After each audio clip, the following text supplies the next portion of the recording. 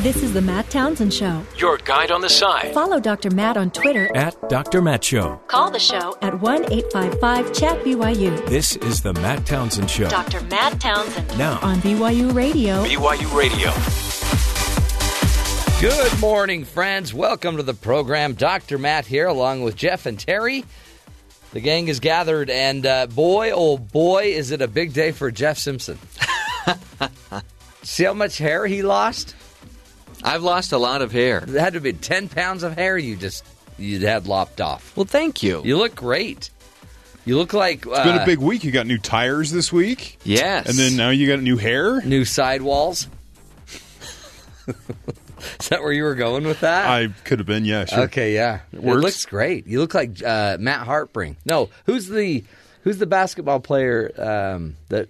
Gordon Hayward? Gordon Hayward. Right. You've got Gordon Hayward's hairdo. It is funny, of. at this age, and I'm not the world's oldest person, let's be honest. No, but you are 35. At this age, and having been married as long as I have, again, we've been married a little less than 10 years. We were just talking about this yesterday, how funny it is, how excited we get about change, something that's new. My niece came over, and we were just raving about the new thermostat that we got. Yeah. Hold on. Are you still talking about that? See? Hey, it's if you put it in the right place at the house, everybody wants to talk about it. Really? Because they walk up, and when you move past it, it lights up. Wow. And you're like, oh, that's interesting. And then someone wants to know. Because they're in the Stone Ages with the thermostat. They're the old school thermostat. It's little things like this that get you excited. You know, you come home after getting some savings on a sale, and you just can't wait to tell somebody about it. It's not like you've cured cancer or anything. No, you just got a sale. It seems almost as groundbreaking. Wow. This is what comes with age and hold it. Because I am older than you by 14 years. Well, you're the doctor. Does this say anything about my relationship? Do I need more excitement in my relationship? Hold on. First time we've mentioned the doctor and actually something he is qualified to talk about. Go ahead. That's a really good point. Most of the time it's like, so I've got cancer. I've got this mole that I wanted to show you. I'll tell you what you got. We can talk about the mole later, but this is more pressing. Here's my solution to your problem. Get a life. Just get a life. This is your diagnosis? You went to school for that? Well, a lot of school for that? It just can't be that your thermostat is the biggest event of the week. It can't? No. Well, I got a haircut? I mean, you're not a 98-year-old... Do you have one of these thermostats? No. You can control it with your phone. Yeah, but okay. How often are you changing the temperature in your home? It doesn't matter. You can turn on the fan. Like my wife will cook something, it's a little smoky in the house, turn on the fan. I have to turn it on. I have to turn it up every morning so that I can get a sneaky getaway so my kids and my wife don't hear me and wake up. Wow. So this... Yeah. I don't know. I just... I work a lot and I have fun and play a lot. It gives you a detailed history of how the furnace worked in your house or the air conditioning, depending on time of year. Yeah. Detailed maps. You know, wow, look at that. It's okay. Well. Time's up, I guess. All right. No, you know what? To each his own. Man, I thought we were... Did you notice that... It's like a fitness tracker for your house. No, for your furnace. Don't minimize this, Matt. It's your house. I think all I really wanted to say was thank you for the compliment. This all started with a haircut. That's all right. I mean, to each his own again. Okay, other things going on in the world. Boy, as if it wasn't bad enough for the people of California, fires destroy mountainsides, and now it rains and the mountainside comes down. Flooding and mud drifts killing 13 people. That they know of. Holy cow. California's been through it. It is crazy because we lived there for 2 years recently, and we were just begging and praying for rain. And now they get some rain, and it's not what they need. No. I mean, it's literally moving mountains and... CBS News talked to a guy last night. He's driving his Prius down this freeway. in this area. Very California, by the way. Yeah, I know. He's driving 60 totally miles an is. hour. All of a sudden, he says the bushes and trees and stuff next to the road explode as this mountain slide hits him. Now, not enough that he bounced off the guardrails, but he came to a complete stop in the mudslide where his car was now stuck. And then they showed the car, and you're like, wow, that Prius is dirty. In an interview I heard, so a house burns down, which creates a lot of toxic chemicals, and then those toxic chemicals flood down into the house below it, and then they flood down into the house below that, down into the city, across the freeways. I mean, it's just a toxic mess. There's the fire captain in that area was talking about these mansions that are up in the hills. Yeah. And now they're just leveled because as the mountain moved, you had boulders the size of buses that just went through the house. Unbelievable. And so on the mountainside, you have 2x4s, personal belongings, a piece of a car, just kind of It's like a war zone, really. Like more like, I guess, like a that's how he described it. Did he? Yeah. He brought up World War I specifically. I wonder how many. Digital thermostats were destroyed. At least 4. By the way, you remember the game Slug Bug? Yeah. My wife and I started that game in California, but with Priuses. No, hold on. Oh. There were so many Priuses. What do you call it? Slug Prius? We didn't really call it anything because it didn't last very long because there were so many that it wasn't special. A fun game anymore. Yeah. Well, maybe what you should have done is like Slug SUV. Those are very rare, aren't they? I still don't have feeling in my left arm because of that game. Because she'd punch you? There were so many Priuses. Yeah. Slug. Or I think it's Pri. Or Priam? Is it Priam or Pri? I'm not sure. Yeah. By the way, an earthquake as well. Lots of crazy stuff going on. And so let's get to the headlines with Terry South. Find out what else we should be paying attention to. Terry, what's up? So again, mudslides, California, 13 dead, expecting more because they don't know if people... The problem is people could have been on vacation, but their neighbors don't know. Right? But they're not around. We haven't seen them, so are they here? Because they come and ask you, is everyone accounted for? So there's that type of situation going on as they continue cleaning up. In other news, if you watched yesterday, President Trump held a cabinet meeting. Not a cabinet meeting, but it was a high-level discussion with Republicans and Democrats about DACA, immigration issues, and it was on TV for 50 straight minutes. Usually they bring the media in for about 5 minutes and then kick them out and have the meeting. Right. Well, they left them in there for 50 minutes with the cameras rolling. Wow. So you could have sat there. I didn't because the people that don't have anything else to do. But it's interesting because you can see how this process works, how the negotiation works. Republicans say things, Democrats say things, and then President Trump was trying to kind of play the middleman, working both sides of the issues, like you have points, and trying to figure out. Well, at one point, they talk about Dianne Feinstein, senator from California. She puts out this idea, let's do a clean DACA bill. So DACA, deferred action for children of immigrants that have come to the United States. The parents were illegal, the kids were illegal, the Dreamer Act, all those types of kids. 800,000 people we're dealing with here.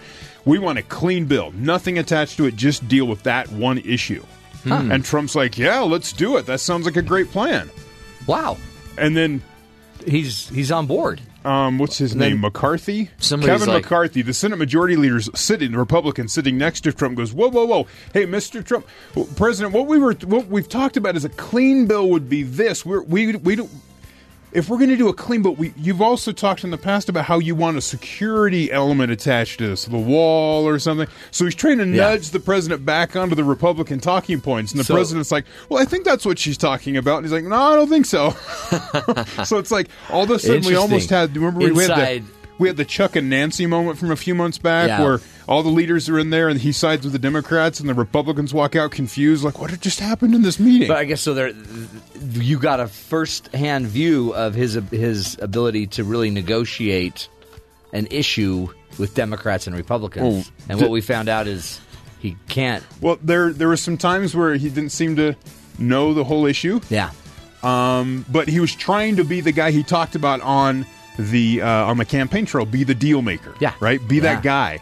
Except he probably needs to study up more before he starts siding with the side that he doesn't agree with. At least that's what he said. Or was he just pretending to side in that moment with them? I don't know. But Dianne Feinstein almost got it done yesterday. She's like, meanwhile, really? the courts acted on it. The courts have basically said, Yep, the courts came out, and the federal court, I believe in California, said that they put a pause on repealing, basically undoing DACA, saying you need to still settle. You can't undo it. There's some court cases going on, and there's people's paperwork that's in transition, that kind of thing. So that's been put on hold. So Interesting. This is all in flux as they try to figure out immigration and how this is supposed to work. Was it a mistake that they left the press in there? I No. went to a wedding where... No, they're saying they did it because of the recent questions of mental capacity of the president. so they He wanted to looks show. like he's fully fully capable of doing the job. Well, by the way, if he had actually gone with Dianne Feinstein's approach, they really would have thought he had issues. Yeah. What are are you?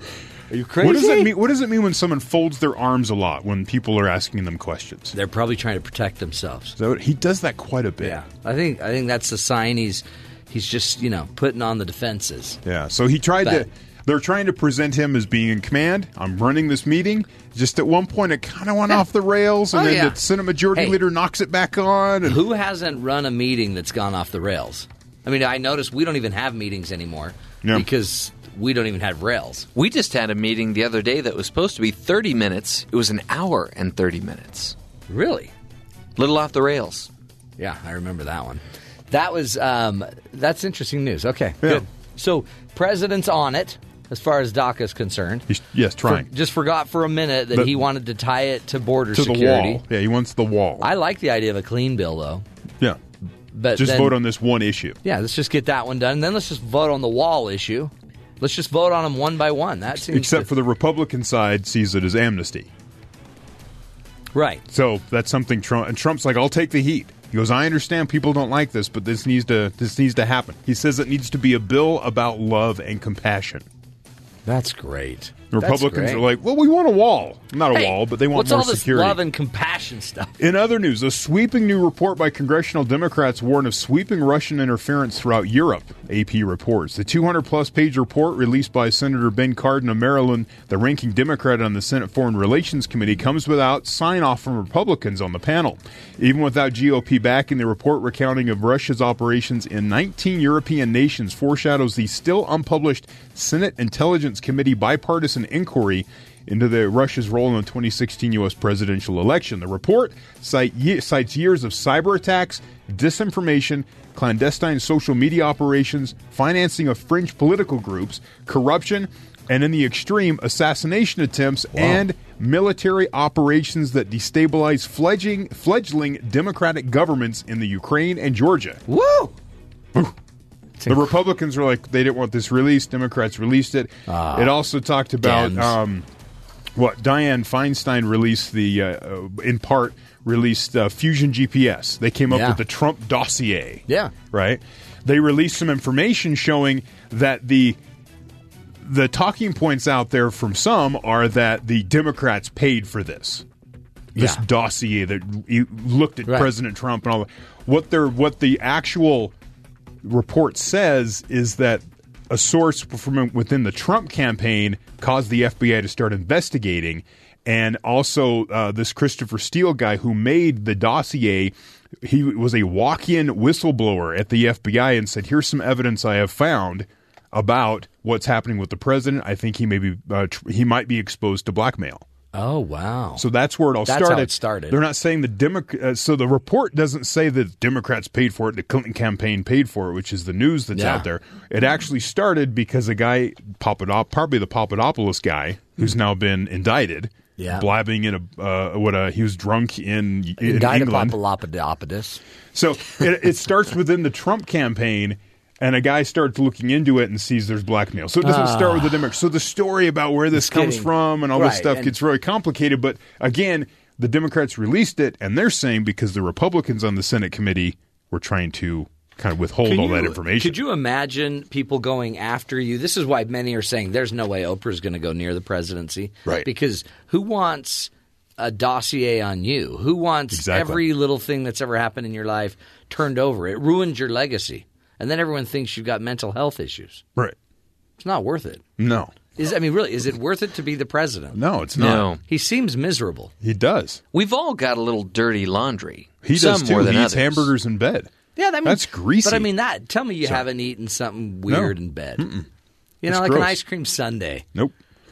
Never? How about a Crumbs. big... It's gross. How about a big log of salami? No. That Not sounds even- pretty good. The little mustard a on store I shop at has a product called Yard O Beef. How about a yard of beef? No. I'm not There's gonna too eat much that. O in that yard. There's too much O in the yard. So you haven't had any of that? No. Ever? Have you ever had like a bag of chips? In bed? Yeah. No. Oh, I probably have. Oh yeah. When I was a kid, I'd eat at times, just down in my How room. about but okay? This is definitely you'll. How about a Cobb salad? I had a taco salad. You know what the key is? If you don't want to eat in bed, don't have a TV in your bedroom. There you go. We just moved ours out of the bedroom, and we don't eat in our bed anymore. Really? Yeah. Of all the marital advice my wife has read, that's really the only one she's ever held on to. Don't have a TV. No TV in the bedroom. Why not? But it doesn't. That made sense like in the 80s and 90s. It just doesn't make sense today. Then don't have your phone in your bedroom. Well, I mean, you have a phone, but that Oh, well, no, but the phone is the No, I know, television for all of but us today. The Details. TV will make its way back into our bedroom once I can afford the mount on the wall Yes. that allows it to come forward, tilt down, so I can lay down. Sometimes they you don't cost as wanna- much as the TV, the mount. It's Oh, ridiculous. it's like $800. Yeah. Do you remember ridiculous. watching those infomercials as a kid when they would show you like the medical bed that could sit up? Yeah. I remember thinking as a child, oh yeah, that old person has made it. Like they have a bed that just sits right up. They don't have to move anymore. And the bed can vibrate a little bit or whatever. Warm. It has a little heating factor in it. Moving's overrated. Totally. Until you need to do it. So finally, Yes. some more TV news. Good. National championship game for the college football playoff championship, whatever Killed they're calling it. it. It got 28.4 million viewers across ESPN. They call it their megacast. Right? They have ESPN, ESPN2, ESPNU, plus you go onto their digital app and there's like 20 different Hold options on. It's and 28 million viewers. Is that good? It sounds good to me. stuff. It's a 13% bump from last year's championship Wow. game. That's great. Which also was kind of a last-second game. But for whatever reason, 13% more people watched it this year. Just to give you some perspective, I think the average episode of Big Bang Theory, which is probably the number one sitcom on TV, I think it's like 13 million. Wow. Somewhere around Had there. a good night. So it says Monday's game brought in 27.4 million on ESPN alone, which is up 12% from last year. So if you look at those numbers, 27.4, they're saying 28.4 total, so they got less than a million people watching all those other channels they put all that effort into. So I guess have they learned the lesson? Let's No, not they're do going to that do it again. all the time. I love it. I sat there, I was telling you, I just flip them through. I didn't even watch the game. Well, some of those are really easy, like just the one that has stadium sound. Right. I mean, Yeah. that's easy. Yeah, they said the peak audience was 30 million people. Unbelievable. Yeah, when they scored the winning touchdown, they estimate 28.4 million people were watching it at midnight Eastern. That's cool. So now, Yes. where does that relate to the biggest TV shows of all time? Well, that would be Super Bowls. Super Bowls. Last year's Super Bowl. So they're saying 28 million people watched this championship game for college football. Last year, Nielsen TV ratings for the Super Bowl, 111 million people watched the game. Right? Wow. So 111 million people watched the Super Bowl, whereas 28 million watched the college football championship. Right? So it's Not even close. Yeah. You're still in the minor leagues. I didn't watch either one of them. Well, you were getting your hair cut, Took a long time. and you were probably cleaning your thermostat. Oh, I polish it now every day. It's pretty. The way they have it, like some polished steel, nice glass coverage. Oh, It's nice. already starting to let me down, though, because it's supposed to light up when you walk past it so that you can see the temperature displayed on the thermostat. It stopped doing that. I think I Sorry. want my money back. Just look in the instructions. It's there. There's a setting. Oh, you guys, you're talking about a thermostat. You can also change it to show the temperature outside your house or the current time. Any of those things. They're all options. Get I a look at watched the an settings. episode of Big Bang Theory on it last night. On the display. You can't watch TV on it. That They is haven't got that some. Oh, then I that must is have- some thermostat. I must have had something wrong with me because I was seeing Big Bang Theory on it. Okay, yeah, I think you were watching. Yeah, you were probably on your phone. Well, everybody in my house has been sick, so maybe I accidentally took some NyQuil. That makes sense. Yeah. No, and that makes sense. How you got the haircut? Wait a minute. You NyQuil'd up and then went out to the old Wait barber. a minute. How does it go from a compliment to No, I mean, it an looks good. I'm insult. just saying you went out and you came back with a different do. No, you're saying I had to have been under the influence to get a haircut like this. No. That's not what I said. That's what I inferred. We'll go check the record. It looks really good, though. You do. You look like a pro basketball player. Straight ahead, folks, we will be talking about some Alzheimer's research. Interesting way to approach the study is instead of studying those that get Alzheimer's, what if we go study the people that have the gene that they're supposed to get Alzheimer's but don't? Some professors at BYU have put together a pretty amazing research study that's going to teach us a lot about risk and Alzheimer's. Straight ahead, this is the Matt Townsend Show.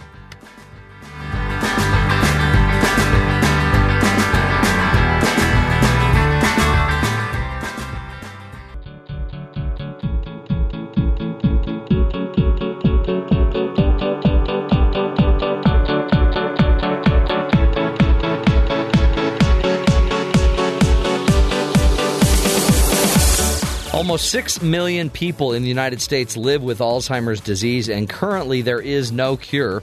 A research group here at BYU just identified a gene variation that could protect people against the disease. Here to speak with us about his research is Dr. Perry Ridge. He's a professor of biology at Brigham Young University, and some pretty interesting data coming out from BYU. Perry, thanks for being with us today. Yeah, I'm happy to be here. The study that you did, it's probably normal for you. It's probably not normal from what I'm sensing about Alzheimer's research. It seems like what we tend to do is go find the people that have Alzheimer's, and we study those that have Alzheimer's to try to understand the disease. But your approach was diametrically opposed or different than that. Right. Yeah. The common approach in most genetic studies is to figure out why people get disease and then to develop drugs that can prevent whatever is causing disease. In Alzheimer's disease, we have no effective drugs, despite lots and lots of effort to develop effective therapeutics. And so we thought, what if we can find some people that, from a genetic standpoint, are at really high risk and should have disease but never developed it? Do they have some sort of genetics that are protecting them against developing disease? And that's what we focused on in this study. So how do you go about finding, then, people that should have Alzheimer's? So we use the Cache County study on memory, health, and aging. So Cache County is a study or a county here in northern Utah. It has one of the lowest rates of Alzheimer's disease in the country and has one of the highest life expectancies among all counties in the United States. Wow. In the mid-'90s, the government funded a big study to figure out what was happening in Cache County. And that the people that participated in the study then, it was more than 90% of people over age 65 in the county, have been followed since the mid-'90s. The data set has been augmented from time to time with additional elderly people and family members. And so we use this data set combined with the Utah Population Database, which is a genealogical record going back to the initial settlers of Utah, to look at extended families. And so we wanted to identify individuals from Cache County who are also participants or who are in the Utah Population Database and say, which of these families have an especially high rate of Alzheimer's disease deaths? So we identified those families, and then we said, are there individuals in these families who are really old, so over age 75, who are cognitively healthy, have never developed Alzheimer's disease, and we focused on those individuals. Huh. And you were actually able to go in and then target, okay, so here's people that should have it. A lot of their family members have it, but or extended family has it, but these people don't have it. And then you go try to figure out, is there a genetic variation? Right. So we looked at, what sort of genetics do all of these people have in common? And so we found a number of different genetic variants that they shared, and then we compared them back against a number of databases of individuals with Alzheimer's disease to say, okay, which of these can we filter out because they appear frequently among, affected individuals as well. So what percentage overall of Alzheimer's cases have a genetic component? Do we know that? We don't know for sure. It's probably really high. Wow. The most Well, okay, so there are two different types of Alzheimer's disease. There's early onset, so before age 65, and these are a really small minority of cases. Nearly all of those have a really strong genetic component. Over age 65, it's more difficult to say. Probably most have a genetic component, but it's not clear exactly from a genetic standpoint what's driving it. Interesting. So if so many have a genetic component, then to be able to identify what – and you were able to actually then bring it down to a very specific gene, I guess, that actually inhibits Alzheimer's. Is that what it does? It stops it from happening. So it reduces risk. it. So we did identify a few individuals in some of the data sets we looked at who have Alzheimer's disease who also have this genetic variant. But the difference in frequency between those who don't have disease and those who do was really, really significant. That's amazing. So, okay. So now I guess – so what is the name of the gene that people have that would basically say you've got the Alzheimer's gene?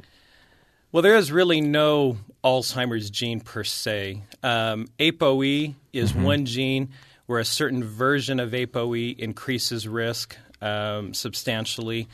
But even in that, not everyone that has this particular version of the gene gets Alzheimer's disease. And then what's the gene you found? RAB10.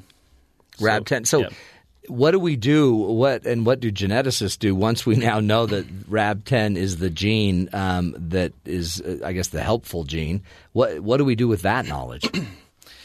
So geneticists find it, and then it's up to drug developers to say, can we mimic what this particular gene's function is to provide some sort of protection against Alzheimer's disease? This is an especially attractive target because we found it in elderly, healthy people. Yeah. So it doesn't appear that mimicking this version of the gene and its function, it doesn't appear that developing a drug that does the same thing is going to have significant side effects.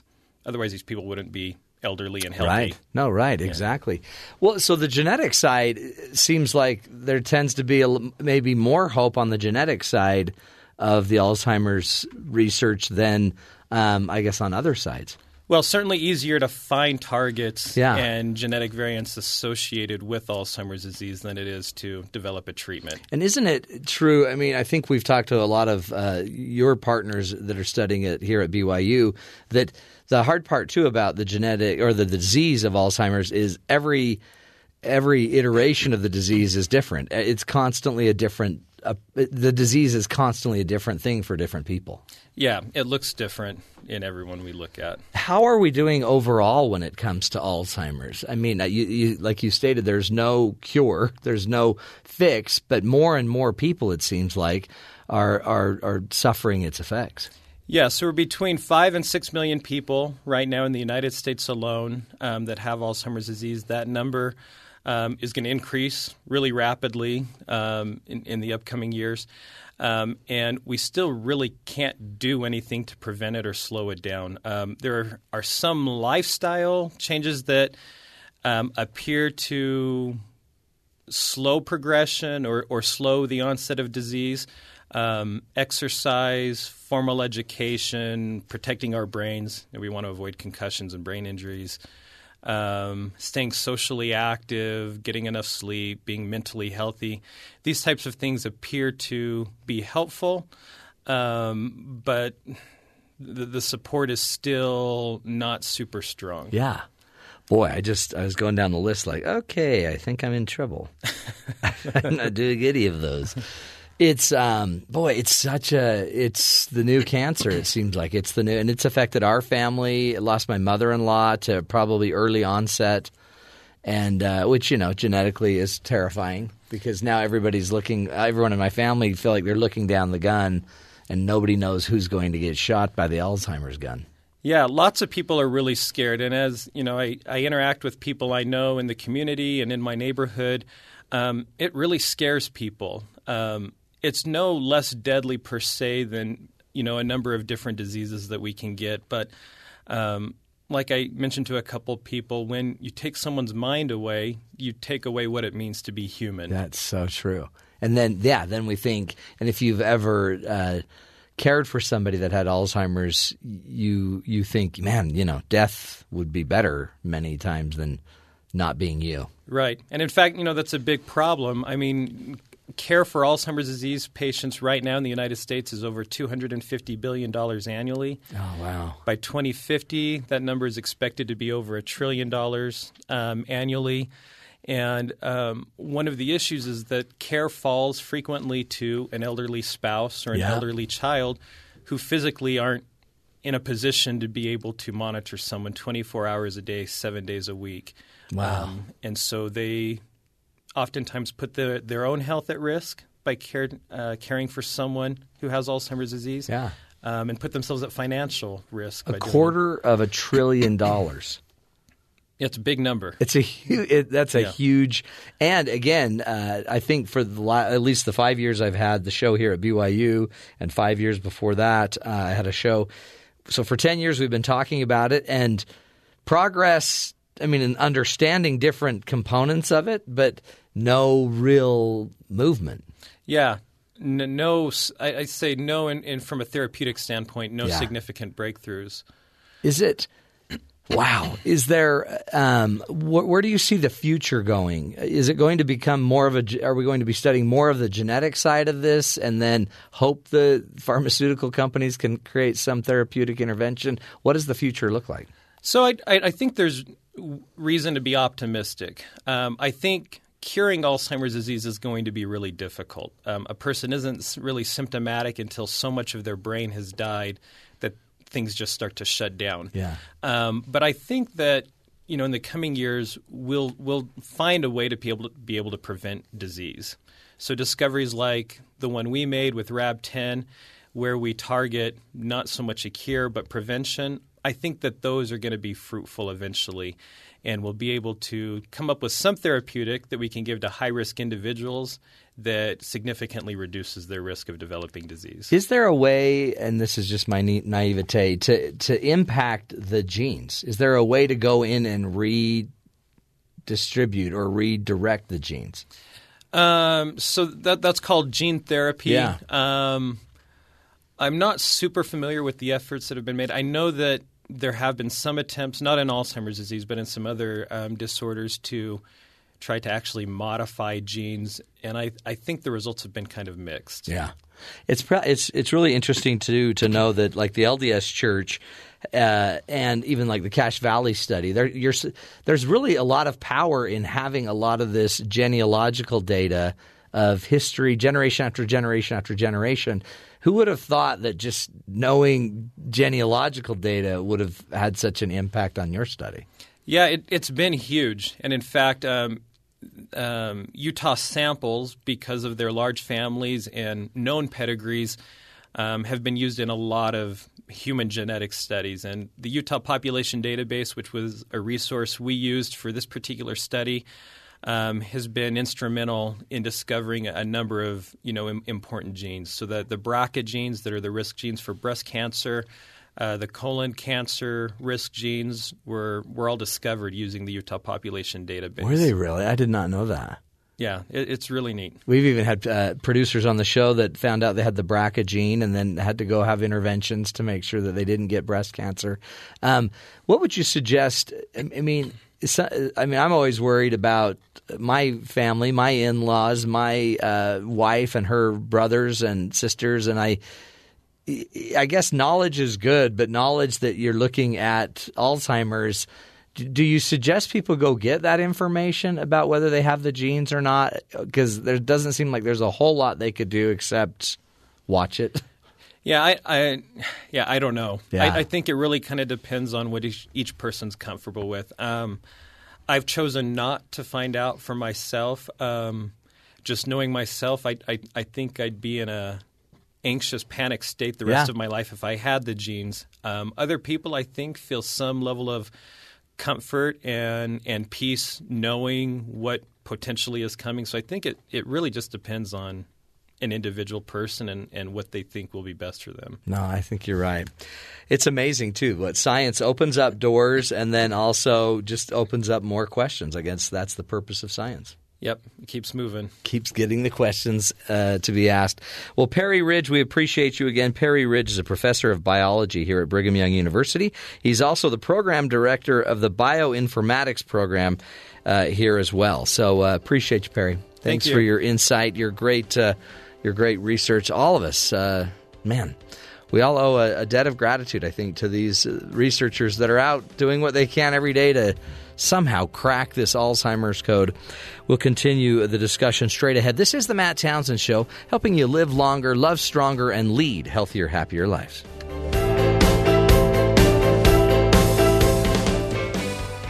I'm ready to go in, Coach. Just give me a chance. Because life doesn't come with a handbook, you need a coach. Here's Dr. Matt and his coaching corner. Play ball! Play ball. You know, again, as we were talking about with Perry and his research on Alzheimer's, I've lived it firsthand with a grandfather-in-law who took care of his wife, Margaret, who had Alzheimer's, and then my father-in-law, my grandfather-in-law's son, who took care of my mother-in-law, who had Alzheimer's. And it's just a really difficult disease. It's a really complicated battle that you go through. And one of the things, I guess, that I wanted to talk about as far as our little coach's corner is the lessons that were learned in going through that, the need for patience, the need to try to reinterpret why your partner's doing what they're doing. Finally having a diagnosis of Alzheimer's makes it a little bit easier because now you know what we can attribute all of this forgetfulness to, and other things. But there's other issues that come down the road, and one of the things that I've seen in the people I love is the incredible opportunity that it created. Again, horrible. None of us want it, but the refining process that any disease or disorder does for the caregivers of the world, whether it's mental health issues, whether it is Alzheimer's or whether it's Parkinson's or multiple sclerosis. When you become a caregiver and your job is to now help that person through their journey of cancer or whatever, it's I truly believe it's a refining process. And I want to make sure that we all remember life is difficult. People can be difficult. But the reason we choose to go get married is, I believe personally, a process of refinement. It is a process of becoming the best human being I can become. And that can't happen without a really strong, I think, conflict, a really strong battle that we have to go fight against. And the battle doesn't have to be the human being that we're married to or dealing with. It could just be the fact that I had expectations in my marriage of one thing, and another thing has now transpired. And so I truly have found that marriage is one of the greatest spiritual journeys we go on. It's also one of the greatest finishing journeys that we have. And sooner or later, if you love someone and you care about people, sooner or later, at some point in your life, you're going to have to suffer the battle of loss and the battle of difficulty. And I just can pretty much bear witness that it does pay off. It pays off. It's hard. It's horrendous. It's painful to lose somebody. It's also it's so empowering. It's so if you turn it over to, I believe, either your higher power or your deepest beliefs and your deepest values, it really can be something that takes you to a completely different level emotionally and a different level of character. There is a reason why in the word character is also the same root as CHAR as charity. They actually have different etymology and a foundation of where those words come from. But charity and character go hand to hand, and we need the trial. And after the trial of our faith and our belief system and our expectation system, then we can receive the benefits or the blessings. So if you're going through this, if you have somebody in your life that is ill or sick or going through some battle or mental health, or just a partner that has such rabid ADD or ADHD, they can't remember anything, recognize it not just as, a way to be tortured, but maybe this is a way for you to become the person you need to become. What is it that you can learn from this situation that you are in? And again, if you just listen to the stories of the people that are in the middle of it that can still look to a higher power for their peace, they usually tell a very different story about how this trial they're going through actually ended up, over time, becoming an incredible blessing as well. And I think in a weird, crazy, roundabout way, Alzheimer's can do the same thing. It's also something I think that we need to be careful, because you don't want to live your whole life in fear. You want to go live your life so that if you did contract a disease, that you'd be able to say you lived your life instead of just fearing your entire life about what might happen to you. Anyway, a little coach's corner for you, a little hope, hopefully, that there is a lesson. And the lesson is, I believe, just as fruitful as the pain you're suffering. Never easy, is it? But it is ours. It's ours to go learn and to take advantage of. This is the Matt Townsend Show, helping you be the good in the world.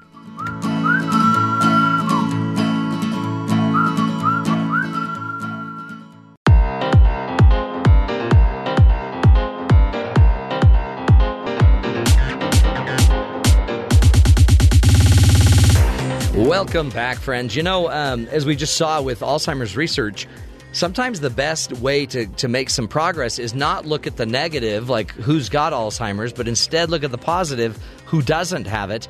And there are some positives about the United States. Sometimes we think it's all negative. It's all negative news. If you watch the news, it's just, I watched it last night. I was just counting them up. It was just a string of negative. But there are some good things going on. There are. And this website I follow, Axios, they put out a list of the 9 things we're getting wrong and the 9 things we're getting right. 2 things. Jeff got a new haircut. Nailed it. Totally right. And D, he also got a... Yeah, I just skipped a couple. Yeah, go ahead. But he also got a new thermostat for his house. 2 very, very good things. I want to hear what B and C are later on. We'll get to those. Yeah. I'll show you the video. So as they put it here, bottom line, Americans are pulling together every day to help one another. There are medical advances that will help millions, and not even D.C. is that bad all the time. Yeah. Right. We had someone on talking about how D.C. is not a complete swamp. There's some swampiness. Yeah. But it's not all swamp, right? Right. Well, so what he says, the first one here, the kids are all right. Teen birth rate hit a new low in 2016, dropping 9% since 2015 and 67% since 1991. Yeah. Washington University found that teens aren't abusing alcohol, drugs, or engaging in delinquent behavior as much as they used to. Woo! So that is great forward. News. We're more environmentally friendly.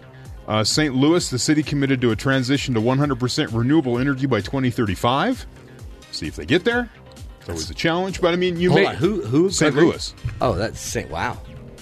That's great. They currently only get 5% of their energy from renewable sources. Attaboy. So just steps that way, trying to clean your air, clean your water. And it's not like a complete let's shove all fossil fuels out the door, but we're trying to manage things better because we're starting to notice the impact that they're having. 3, technology is making a difference. This says Tesla restored electricity to a children's hospital in Puerto Rico after it was hit by the hurricanes in September. They went down there with their Powerwall technology and plugged it in. That technology didn't exist a few years ago. We'd have to bring in all these generators, and they're not quite as efficient, but the Powerwall runs off the sun. That's cool. And they're able to keep things going down there as much as you can.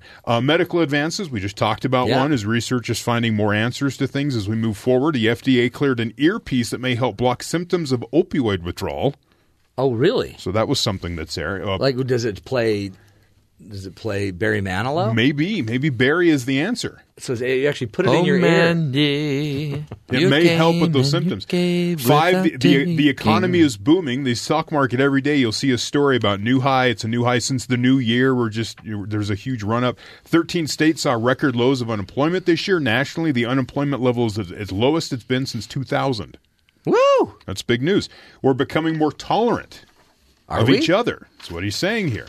Support for allowing Let's see here. What's it go on? He goes, Pew Research survey for the first time, a majority of baby boomers are looking at, just in general, just across the board, more tolerant to other people. That's great. It's not what you see on the news. You see on the news, you see conflict constantly, but people are more tolerant. We're accepting of others. Space exploration, Vice President Mike Pence said in October that the U.S. will return to the moon, and not to leave a footprint in our flags, but to build a foundation so we can get to Mars. That's great. Now, I believe Bush and Obama had similar that warrant a ideas. Yeah, probably. Okay. I don't know how positive that is, but people are looking to the future. There's plans it's moving. Something. Yeah. It's something. Neighbors are looking out for one another. A man in North Carolina has started a nonprofit chemo cars to serve a service that provides cancer patients with free rides to and from chemo treatments. More than 6,000 Texas inmates decided to donate $53,000 of their commissary funds to hurricane relief victims. A GoFundMe campaign raised more than $11 million for the victims of the Las Vegas shooting in October that left 58 people dead. So, I mean, people coming together, people are looking out for, trying to help people. When there's need, America comes together. He doesn't do that thing that... Thank you. He doesn't do that thing that every other car charity does where they misspell car, do they? No. Like K-A-R-S cars for kids? C-A-R-S, chemo cars. Good. And America Philanthropy That's something he got right. American philanthropy is reaching beyond our borders. The Carter Center, run by former President Jimmy Carter, announced in October that it helped eliminate the disfiguring tropical disease elephantitis from 2 states in Nigeria. Wow. Just because of U.S. charity. That's cool. Absolutely. So there's some positive things going on. Charity without borders. Charities that spell correctly. Yeah, that's really charity. The most important thing. See, America, you're doing your part. Now let's double the effort and do twice the amount. That'd be great. Proud of you. Good stuff, folks. See, it's not all bad. We are blessed. We will continue the journey. This is the Matt Townsend Show, doing what we can to help you live longer, love stronger, and lead healthier lives.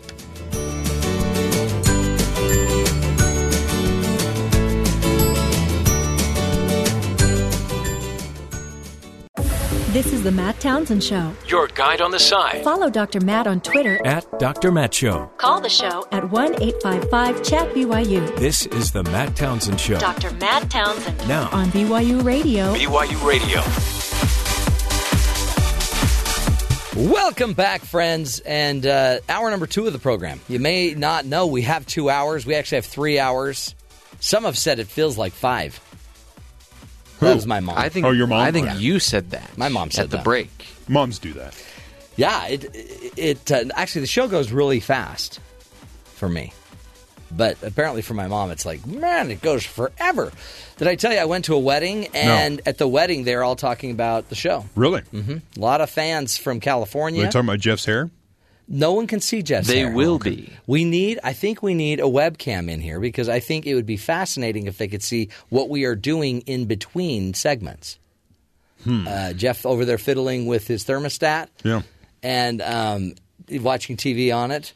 You doing a little noodle play, like trying to get your moves down for your kids. Right. Isn't that a great April Fool's joke just from your phone while you're at work? Turn down the temperature way low in your house. Just crank the AC. See, you're going to make your wife mad. She's trying to raise a family, and you're at work messing with her thermostat. Yeah. I don't know. Maybe you're making me think maybe I need a thermostat. Yes, you do.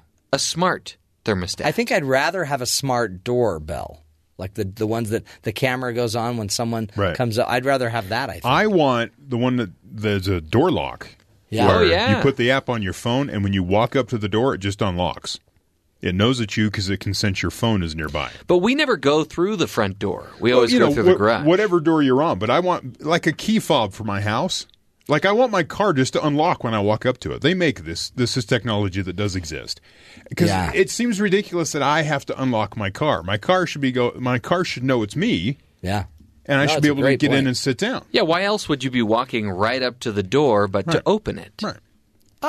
Well. And then the same thing for my house. This, again, technology exists. I don't want to buy it because it's expensive. And then you got to install it. And but what you guys probably aren't paying attention to is the fact that with each one of these new inventions that we hang in our house, it just means more batteries. No, they just draw off the main power. Oh, do they? Yeah. I thought they were all just like... No, like the plug and play. The thermostat is a thermostat. It plugs into It's you. a real. So you actually, Jeff was installing a real thermostat. Yeah. He was actually had wires coming from. Yeah. See, dangerous. No, this is the man that about killed himself. They make it really easy. Though I had to decipher some stuff because I think my setup's pretty old. Yeah. They had some different terminology between the box that's on my wall versus Didn't yours what they say, put in. "Thou art a homeowner"? Yeah. And Thusly. Yeah. Yeah, that kind of stuff. Yeah. Interesting. Again, Jeff, congratulations on the new installation of the thermostat. Thank you. I'm excited. We have an exciting life right now. Well, I'm excited to see how fast the fire department responds. And Terry just shows me his energy history. That's my energy history off of my your home. thermostat. Yeah, but I don't know that I want to Wow. know that. What if you find out you've got a leaky home? My furnace ran for 4.25 hours yesterday. It also tells you the weather inside and outside. See, I didn't tell you this, but over the Christmas holiday, our furnace went down. Did you get a new one? Our motor in the blower, our blower motor burnt out. That's a problem. Your bloater? Yeah, a bloater motor. And then the guy called, he's a good friend, and said, hey, I can come to it now, but it's going to cost you a lot because it's the middle of, it was literally Christmas Eve. Yeah, they're going to charge you. So we're like, or he said what you could do is just... Light a fire? Well, the blower was working, but it was not sounding good. Yeah. And so it was going, it would go out, and then you'd smell weird smells. So we're like, maybe we ought to. Yeah. Are you sure someone wasn't just cooking in the kitchen? Nope. What are you saying about my wife's cooking? Hey, what are you saying? Are you saying that your wife is the only one that cooks? Yeah. Oh, Wow. Okay. I guess No, we've I all cook. accused each You other need of to many repent. things. And my wife is the best cook. So your blower motor on your furnace making noises. And then we came to this conclusion that what we're going to do is we have fireplaces in the house, so we just used our fireplaces to heat the house. Campfires. It's good. And then he came a couple days later, and it just... Did it make for a cozy Christmas? Yeah. Huddled around the fire? Did you say fireplaces, plural? Yeah. Well, you must be doing really well. Well, you know. Because we've just got the one. Oh, man. I don't have any on purpose. Do you guys need to borrow one? No, I'm okay. Can we rent it? Are yours portable some way? You can pull them out? No, but if you want, move I'll let around? you come over. Oh, nah, it's fine. I have a fireplace for each of us. I don't want Each to- of us could have our own fireplace and sit in front of it and warm your feet. I don't We would wanna- love to house sit for you. Never Just happening. go away for Nope. Never happening. 3 months at a time. That'd be good We'll for the house show, sit. though, because then Jeff could go through all your stuff and then come back and tell me what he found. This guy's got weird habits. Oh, my gosh. What's with the giraffe head hanging from your... Yeah. By the way, I have the bust, what do you call it? A giraffe head. Okay. Like a trophy. Really? It goes through 3 rooms. Didn't you wake up Through one the morning wall. with that in your sheets and you just let out this really terrified scream? That was a No, that was a movie. that was a different movie. It was a horse. We don't watch It's movies different. like that. Okay. Anyway, today we're going to be talking about wrong personality for the job. Yeah. You got to make sure you have the right personality. I've had interns at other jobs where they came in and I'm like, this isn't going to work. And so I had to just forcefully show them the door. I'm convinced we don't know how to necessarily choose the right person because who you interview isn't who they really are. Right. And in this interview, they talk about we talk about personality tests. Yeah. I took one this morning. Oh, really? I don't know if I agree with the findings. Did it find that you have a personality? It did. Oh, this will be exciting. We'll find out Well, what personality you I have. deleted the results. Logical. Oh, come on. Logical. Not emotional, more logical. Okay. Which is true. I don't really react emotionally to things. No. In fact, some people it's like you avoid it, actually. some people have said I'm devoid of emotion, Yeah. which might be unhealthy. Which was your therapist that Yeah. said that. Anywho, we'll get to that. But first, let's let the unemotional one talk about the headlines. The British spy who compiled a controversial and unverified dossier Bond. that alleges Russians possess compromising information about then-candidate Donald Trump apparently went to the FBI out of fears that Trump was being blackmailed. The explosive details are just some of what have emerged from a newly public transcript of the Fusion GPS co-founder Glenn Simpson's testimony before the Senate Judiciary Committee, which was released by ranking Democrat Dianne Feinstein on Tuesday. Fusion GPS is famous for being behind the controversial dossier compiled by this guy named Christopher Steele, who was hired by Simpson. So that's how all these people work together. Simpson told the Senate that his testimony about Steele's fears that Trump was being blackmailed. The whole problem of compromise of Western businessmen and politicians by Russians is an essential part of its disinformation. It's something they worry about a lot and deal with a lot and are trained to respond to, Simpson said. So a trained intelligence officer can spot disinformation that you or I might not recognize, and certainly that was Chris's skill. And he honed it in on this issue of blackmail as being a significant national security issue. Simpson added that the FBI apparently believed Chris's information might be credible because they had other intelligence that indicated the same thing, and one of those pieces of intelligence was a human source from inside the Trump organization. A human one. So they feel this is where the Mr. Papadopoulos, who's now been indicted for lying to the FBI. Move. Yes. He's indicted for lying to the FBI. He's been the reports came out that he was talking to an Australian diplomat in London. Yeah. And bragging after having a lot of drinks about having all this dirt on Hillary Clinton, and he got it from the Russians. Oh, boy. Right? So that's where this all starts. And then this Steele guy starts looking into it, and then he feels like maybe the president's compromised, so he goes to the FBI, and that's where this dossier comes from. By the way, and thank you for doing it, because now we use the word dossier more. We do. It's such a good thing. Plus, I didn't know that a Ford Fusion GPS was such a big deal. It's just confused the issue more. It's the name of a company. Oh, okay. They're out there doing work. President Trump's personal lawyer, Michael Cohen, hit both Fusion GPS and BuzzFeed with lawsuits Tuesday. Cohen says BuzzFeed and several of his staffers defamed him when the site published a 35-page dossier on January 10th. CNN reports this is big news because, one, he's close to Trump. Two, he'll have to prove the dossier allegations are false in court, which means we're going to have to get a full accounting of the dossier if this goes to court. Yeah. And most of it still hasn't really been made. I mean, BuzzFeed put it out there, but then they'll have to look into it, investigate each part of it, and is this true or not versus in a court of law? Because he's saying this, you're lying about me. Right? So if all the lawsuits, like even President Trump in this book, if he sues the guy, they'll have to go to court, and then the author will then, if he has them, walk in and produce the tapes of all the interviews. Ugh. Yeah. The White House doesn't want that. No. So the lawsuits will never happen. Shh, let's not talk about that. It's all just empty threats. Right. Federal judge in California Tuesday temporarily barred the Trump administration from ending the Obama-era program that protects young immigrants from deportation.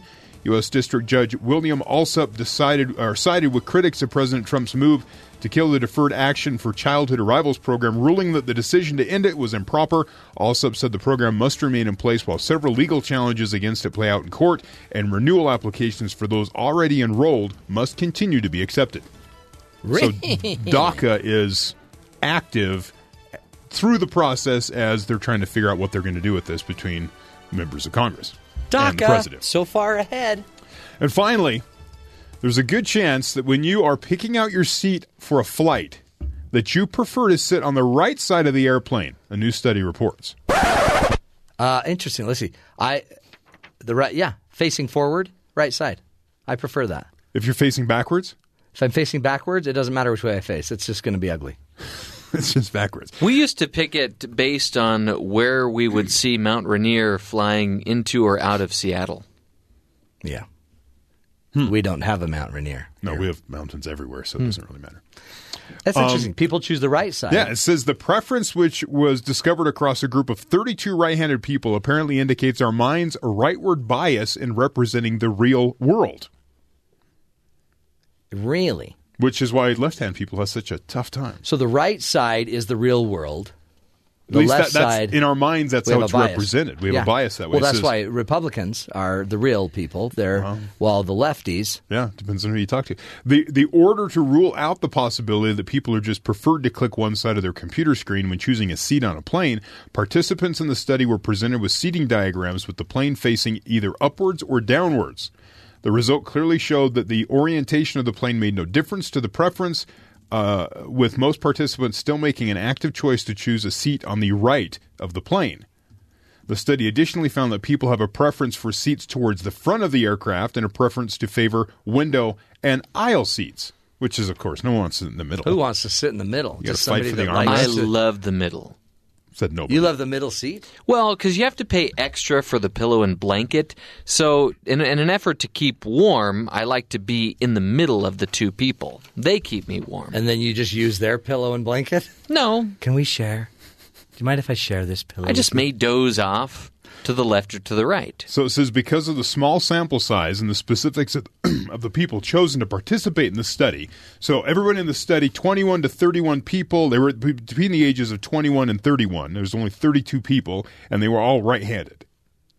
Right. So they're saying there might be some bias there. Yeah. So it says there's still much to learn about the rightward bias on airplanes. Would left-handers, for example, have preferred the left side of the aircraft?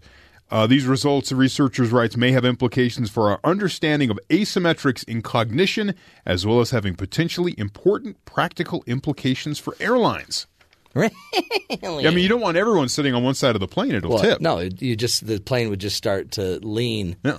to the right. Are you less likely to die if you're on the right? I'm not Or sure. do you die equally, right or left? I'm not sure. I guess the reality is you'd end up on the Then left there's the side whole of the plane. in front of the engine versus behind the engine. I think you'd be less likely. I think you'd be more likely to survive because what you're saying is maybe the selfish people are on the right because they're getting what they want first. They would probably be the first ones to save themselves. Well, but you understand. Is that going too far? Probably. But you understand in the event of an actual accident, the selfish people will be all over the place, and the unselfish people will be all over the place. It won't matter. Interesting. Whether you're selfish or not. So you're saying nature and just natural causes that they don't discriminate? Yeah. Gravity operates equally on everybody. See, my question, Especially, and the stopping of an airplane at 300 miles an hour operates equally. Several years ago, me and my sister flew to California for a family get-together there, right? Yeah. Early morning flight. You get on the plane, there's like 10 people flying. No one's on this airplane. Sweet. Right? So you can sit wherever you want because it's one of these airlines that just kind of sit wherever. So you walk in, I sit down in a seat. My sister sits right next to me. What? I look over at her, I go, we have the entire airplane. Sit on the other side. And she just sat right next to me. Oh, but was she afraid? Or did she just love you and want to bond with you? She was I've probably met your concerned. sister. She was She's probably a lovely concerned. woman. James Bond. Yeah. You started it. She was probably concerned with sitting Yeah. maybe somebody else's seat, but I'm like, there's nobody on the flight. Just get. So she moved away. Oh, Terry. The one thing, this is like in the movie theater. When guys go in and sit down, if you go with a bunch of guys, you sit every other seat. You don't sit right next to each other. If you go with somebody, you sit next to them. Wow. Everyone sits every other seat when I go. But that's how you know who your real friends are. Go to the movies with them, see where they sit. No, guys like to spread out. Everybody wants their own armrest. You don't want to ask Bob to move. Come on, man, I need the armrest. No, you want your own armrests. As a rule, I don't have any friends named Bob. Well, there you go. Robert? I actually have a brother named Robert, Okay, but he doesn't go by Robert. He's not his Robbie? friend. He's his brother. It's different. But see, your sister in fact, this is a great teaching moment. Oh, boy. Your sister wanted to connect with you. Yeah, she wanted. we did. She thought we, air quotes, you guys were having like a fun. Well, how were we supposed to connect when immediately I put my headphones in? No, but you don't. What I you did. No, but you turn to her and you say, "How are you doing? How do you feel about flying? What can I do to make your life easier?" But I brought all this equipment to listen to podcasts and music, And then when read they books bring like the snack cart, extra snack foods, Yeah. You're like, "Can I buy you something? Do you want some Pringles?" No, Let me buy you the some biscotti's Pringles. free. She And just then gets one of those. Then you find out the price. Is there anything cheaper you might like? God, do you have peanuts or something? Oh, you guys. You're a piece of work. I like this music, though. Yeah, it just bugged me. We had our choice of any seat on the plane, and she sat right next to me. What does that say? Now, even my wife, I'd be like, you could sit over there. You could stretch out a little bit. Whoa. I'd ask. I wouldn't I wouldn't say move. I'd say, what about? And she'd say no. I mean, And then I know. we'll just move on. I know we're promised to each other for eternity and everything. But Is that every moment? do we have to sit so close right now? Yeah, come on. Were you on the right side of the plane, by the way? We were. Of course you were. Yeah, I don't sit on the left. Jeff thinks kind of you're a one those monster you think selfish I am. people. Hey, let's get to the headlines, the empty news headlines with Jeffrey Liam Simpson. Jeffrey? The MT News Team. First on the scene, fifth on facts. This one's kind of fun. And speaking of, we were just talking about airports. I mentioned Seattle. This happened in Seattle, and I assume it's the SeaTac airport. Yes. Because that's the airport. Authorities say a wrapped present temporarily halted service at a Seattle ferry terminal while police investigated. Washington State Patrol Trooper Kevin Fortino says troopers were notified Tuesday that a suspicious package was found beneath a Christmas tree in the pedestrian waiting area. Fortino says the package was deemed suspicious because it was unmarked and was the only gift under the tree. We're all a little suspicious whenever there's only one present under the tree, right? That's right. Something's not right. Officials evacuated the terminal and kept all inbound ferries away for about a half hour while the police bomb squad investigated. I'm going to give you 5 choices as our little, what are we calling this? Our Matt Libs segment. Okay. To see if you can guess what the mysterious package was. Okay, I'm going to take notes. All right. So, let's begin. Was it A, a fruitcake? B, an ugly sweater? Remember, this is Christmas time. Right. C, an elf on the shelf? D, sleigh bells? Okay. Or E, an empty shoebox? Okay. I know the answer. Are you ready? You do. Yeah. It is obviously D or E, an empty shoebox. What? Okay, so it's not the shoebox. I thought that was for sure the shoebox. Well, see, the others are just so stereotypical Christmas. Really? Yes. So that was the only outlier, so you went with the outlier. And you knew I would and you do were that. wrong. I know, because you're tricking me. So what I would go with is, so what would an airport be willing to spend money on to put in a box? Bells. Let me give you a little clue. What? This is something that over the years people have maybe suggested that it is weaponized. Okay. It's kind of the punchline of so many Christmas jokes. Yes. It's an elf on the shelf holding a fruitcake. You got half of it, right? Yeah. It's just the fruitcake. It's a fruitcake. But Yeah. that makes sense because they could have a fruitcake from one year and then just keep it forever. That should be the joke there now. That should be their little company joke at the airport. That's a great joke. Yeah. Weaponized fruitcake. You've heard of it before. Yeah. I actually made the mistake once of a woman that I knew that was a 95-year-old woman made a cake that I loved her cake. Mm-hmm. And then I mistakenly said I loved her cake, and she thought I said her fruit cake. So she made me a fruit cake that I didn't love as much as her cake. And then every year when she was alive, she'd make me a fruit cake. Oh. It is beautiful service for her. I don't think I've ever had a fruitcake. Oh, really? I love Jim Gaffigan's routine on fruitcake, though. How does he that suggests that maybe the ingredients in fruitcake are really just all the leftover junk that was on a baker's table at the end of the day. Just put all this stuff in there. It's like after Christmas, though. You just want to get rid of all the treats and you put it into one cake. Sure. We don't want to be wasteful. Yeah, but I'm sure somebody out there has had a really good fruitcake somewhere because the idea continues. It continues. Well, coming up, we'll have some more MT news. We've got somebody making an explosive, well, not an explosive, a crashing or smashing entrance into a dealership. Excellent. We have we have a new museum in L.A. Oh, really? that has to do with selfies. Oh, no. And then we have people that basically drive right to a police station to be arrested. Oh, how convenient. Yes. A good citizen. Self-arrest. We will get to all of those stories. And coming up next, we'll be talking about the wrong personality for the job. How to make sure you're finding the job that fits you. Straight ahead on The Matt Townsend Show.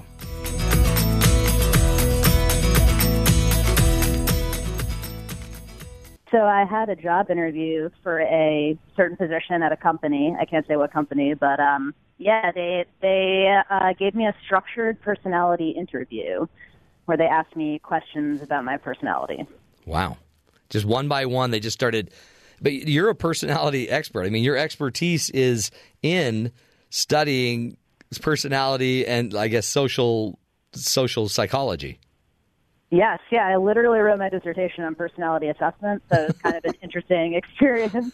How wild. Personality screening. and so you've just gone to some job interview, which even how you describe how they kind of got you to get to the interview, it wasn't a real personal experience anyway. No, yeah, I got kind of an automated email that said, call this toll-free number to set up your interview. So wow. that, as you can see, it was off to a great start right there. I really felt warm. It felt warm and welcoming. And then they sat down with you and started going through a personality kind of interview. Talk about how that works. What is that? I mean, I've heard of behavioral interviewing, but what is personality interviewing like? Structured interview, which meant that the interviewer had to ask specific questions, and I could only answer in certain ways. So I could only answer yes or no or of a certain option, as she indicated. So, for example, she said, are you a responsible person? And I would either be able to answer yes or no, but I couldn't answer anything in between. Wow. And what is the goal here? I guess this is to actually see if you have the right personality that they need for this job. Yeah, I mean, I've thought a lot about it. I think it's partly that, and I think it's partly to see how you do in these kind of intense, structured interview formats where you kind of have to – it's almost a forced choice format where you have to choose between two options, which aren't great. So, for example, one of the things that asked me was, are you the most responsible person you know? And I couldn't – I had to answer yes or no. And that can, that's like kind of a murky question. Yeah. I mean, what if you don't know anybody? Then I guess you are by default. Nailed it. That's an easy one. And I guess, are they sitting there on their laptop then typing in each answer? It was a phone interview, so I assume so. I mean, I heard her typing in the background, so yeah, I think so. How interesting. And I guess at the end of this, what happened? I guess you were advised that you had the wrong personality for the job? Well, she asked me a whole series of questions, which were all kind of increasingly frustrating as it went on, like, are you perfect? And then she told me at the end of the interview that they would get back to me in 3 to 5 business days, which in and of itself is kind of hilarious, just 3 to 5 business days. And then I got an email, just an automated email, saying that I wasn't a good fit for the job, that I did not pass their personality screening. But you were more than qualified, more than able, educated enough. You had the skills, the tools to do the job. You just were rejected by personality. Yep. Yeah. And that was the funny thing. They actually never asked me about my qualifications for the job. Oh, they didn't? But they apparently knew of you because they basically headhunted you. Well, they had my resume, yeah. Yeah. So. Wow. Now, so is this, do you know, is this a fairly normal practice now in interviewing? I've never had a personality interview quite like that. I think all of these interviews get at your personality in various ways. I mean, I've definitely taken personality questionnaires for interviews before, just on the computer or on paper. But I think the other really popular way you mentioned before is behavioral interviewing, Yeah. which, I mean, that's asking about your personality in specific contexts as revealed through your behavior. And I think that might be a better way of getting at one's personality in a less obvious way. Yeah, that's one where they'll say, give me an example of where you had to go against what your boss was saying or something. Absolutely. And then Exactly. they want to see how you behave and how you explain your behavior. Yeah, exactly. And I think, one of the themes of my research and some of the research coming out of personality is that it's much better revealed by what you do in specific situations rather than just asking somebody about their personality traits. Yeah. Well, it's almost like they're and it's a little, I don't know, it's almost like deceptive in a way. It's like putting you on a lie detector. instead of just letting you express, and if they're forcing you into these yes or no kind of questions, it seems like it would be better to let people just talk, and their personality would come out, their behavior would come out. It just seems like it's a better device to understand someone. Yeah, I agree. I mean, or just let them watch The Bachelor and then just watch how they react. You know what I mean? That would work too. That sounds like a good personality test right there. Talk about personality just in the job. I mean, it's a funny thing because we tend to not know. We hire these people, they come in, and then the next thing we know, they drive us crazy. And personality is a hard thing really to peg, isn't it? And we might get skills, we get the resume, but it's the personality that might be the hardest thing to work with. Absolutely, yeah. And I think looking at people's behavior in context, you learn so much about them. Like, what does somebody do in the most difficult social situations? What do they do in the most benign, friendly social situations? And that's, I think, when personality is best revealed. That's why, I think it makes sense that these companies are shifting towards behavioral interviewing so they can really get a read on that. Yeah. Let me ask you this, can you train personality, or is it what we're born with? I think we are. Part of personality is certainly genetic, in terms of our temperament. But no, personality changes over time, and they used to think that personality was set like plaster. That's what everybody said, set like plaster after age 30. But now we're finding that personality changes throughout your lifespan, and it changes in response to situations and the situations you encounter. The situations you're going to encounter are going to change as well. So I think you can certainly change your personality, especially if you can identify how you're behaving in the most problematic situations. Yeah, and is it because you could start to see if you're not getting the results you need, you probably ought to reevaluate what your personality. You probably ought to reevaluate you and what's going on. How do you keep getting fired? What is it about your personality that might impact it? Can people assess their own personality, or do they need others to help them do that? I think, I think you need help from something, whether it's an assessment or somebody else kind of giving you a little bit of advice. Yeah, what do you say? Maybe if you're getting fired from every job, it's like, maybe that's the time to go to a friend or a coworker who you trust and say, what do you think this is about? Do you think there's something I could be doing better? Yeah. It's such a crazy science. And I look at businesses and I sit there and I think they're doing a personality assessment. Probably some company has come from the outside, pitched them on the idea that this is brilliant. We will get in and assess each of your jobs, each of your different workplaces, and figure out the ideal personality type. But it seems like that's just a myth. Is there an ideal personality type for a job, or is there just one that's more? You could be an introvert and love sales. Yeah. Right. Yeah. I think. Go ahead. Yeah. I think that.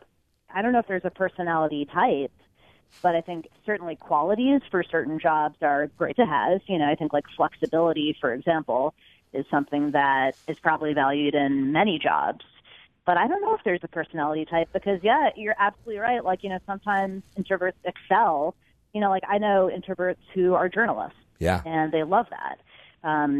So it really I think it just depends on who you are and how flexible you're willing to be, and if you can gain those specific qualities that are good for the job. Right. And in the end, I guess we had a guest on yesterday that was just talking about the fact that even in social or in psychology and a lot of the research we're doing, it's always kind of been the nature-nurture argument. And because nature was always harder historically to figure out, genetics and DNA and everything, that was more difficult than just figuring out some of the influences dad or mom may have directly. We tend to overlook genetics. But humans are complex, and we're even more complex than our personality. Like you were saying, my personality may be affected by the fact that, someone in my family near and dear to me is dying. And that may adjust me for a year. Absolutely, yeah. Yeah, our personalities change. And, I think that in terms of environment versus genetics, as, more of a psychologist and less, on the biological side of things, I just focus on what I can measure. And we can measure things in people's environments and how they react to them. Right. What should we be doing as you've kind of learned going through this type of interview process? Are there things that we could do to better prepare for this type of interview or any interview in order to kind of be more relaxed, be more who we are, and maybe somehow convey that? Yeah, I think the hard thing to do is actually just to not be nervous. Yeah, right. I think the more and more you do these things, you just realize that, these things are really low stakes because you never know what's going to happen. You can do a fantastic job and feel like you really knocked it out of the park, and then you don't get called back. It's so out of your control that I think the best thing to do is just to relax, to answer honestly. With that very strange interview that I had, I just tried to answer honestly because, when they asked me if I was the best, I said no, because I'm not the best. I don't even really know what that question means, but I think to say anything else is doing a disservice to yourself, just because you don't want to get a job that's not a good fit for you and that you got dishonestly. So I think, my best advice for that is just realize that it's really low stakes and it's out of your control, and just try to be relaxed and yourself. And of course, you want to do all the normal things like do your research on the company beforehand so you can get a sense for, that's great advice. You don't want to lie and then get the job and then be like, what the heck? These guys are strange. It's totally true. Absolutely. Dr. Anna Hartley, we appreciate you and that great work. And the article is in Psychology Today, Wrong Personality for the Job. If you just go to psychologytoday.com and look up Anna Hartley, great information for all of us. Stick to it. We'll take a break, folks, come back, continue what other things we should be doing and could be doing to, make sure that we understand ourselves and are more self-aware of our own lives. We're the only person we've got. So everything depends on our ability to understand ourselves. Stick with us. We'll come back, continue the discussion.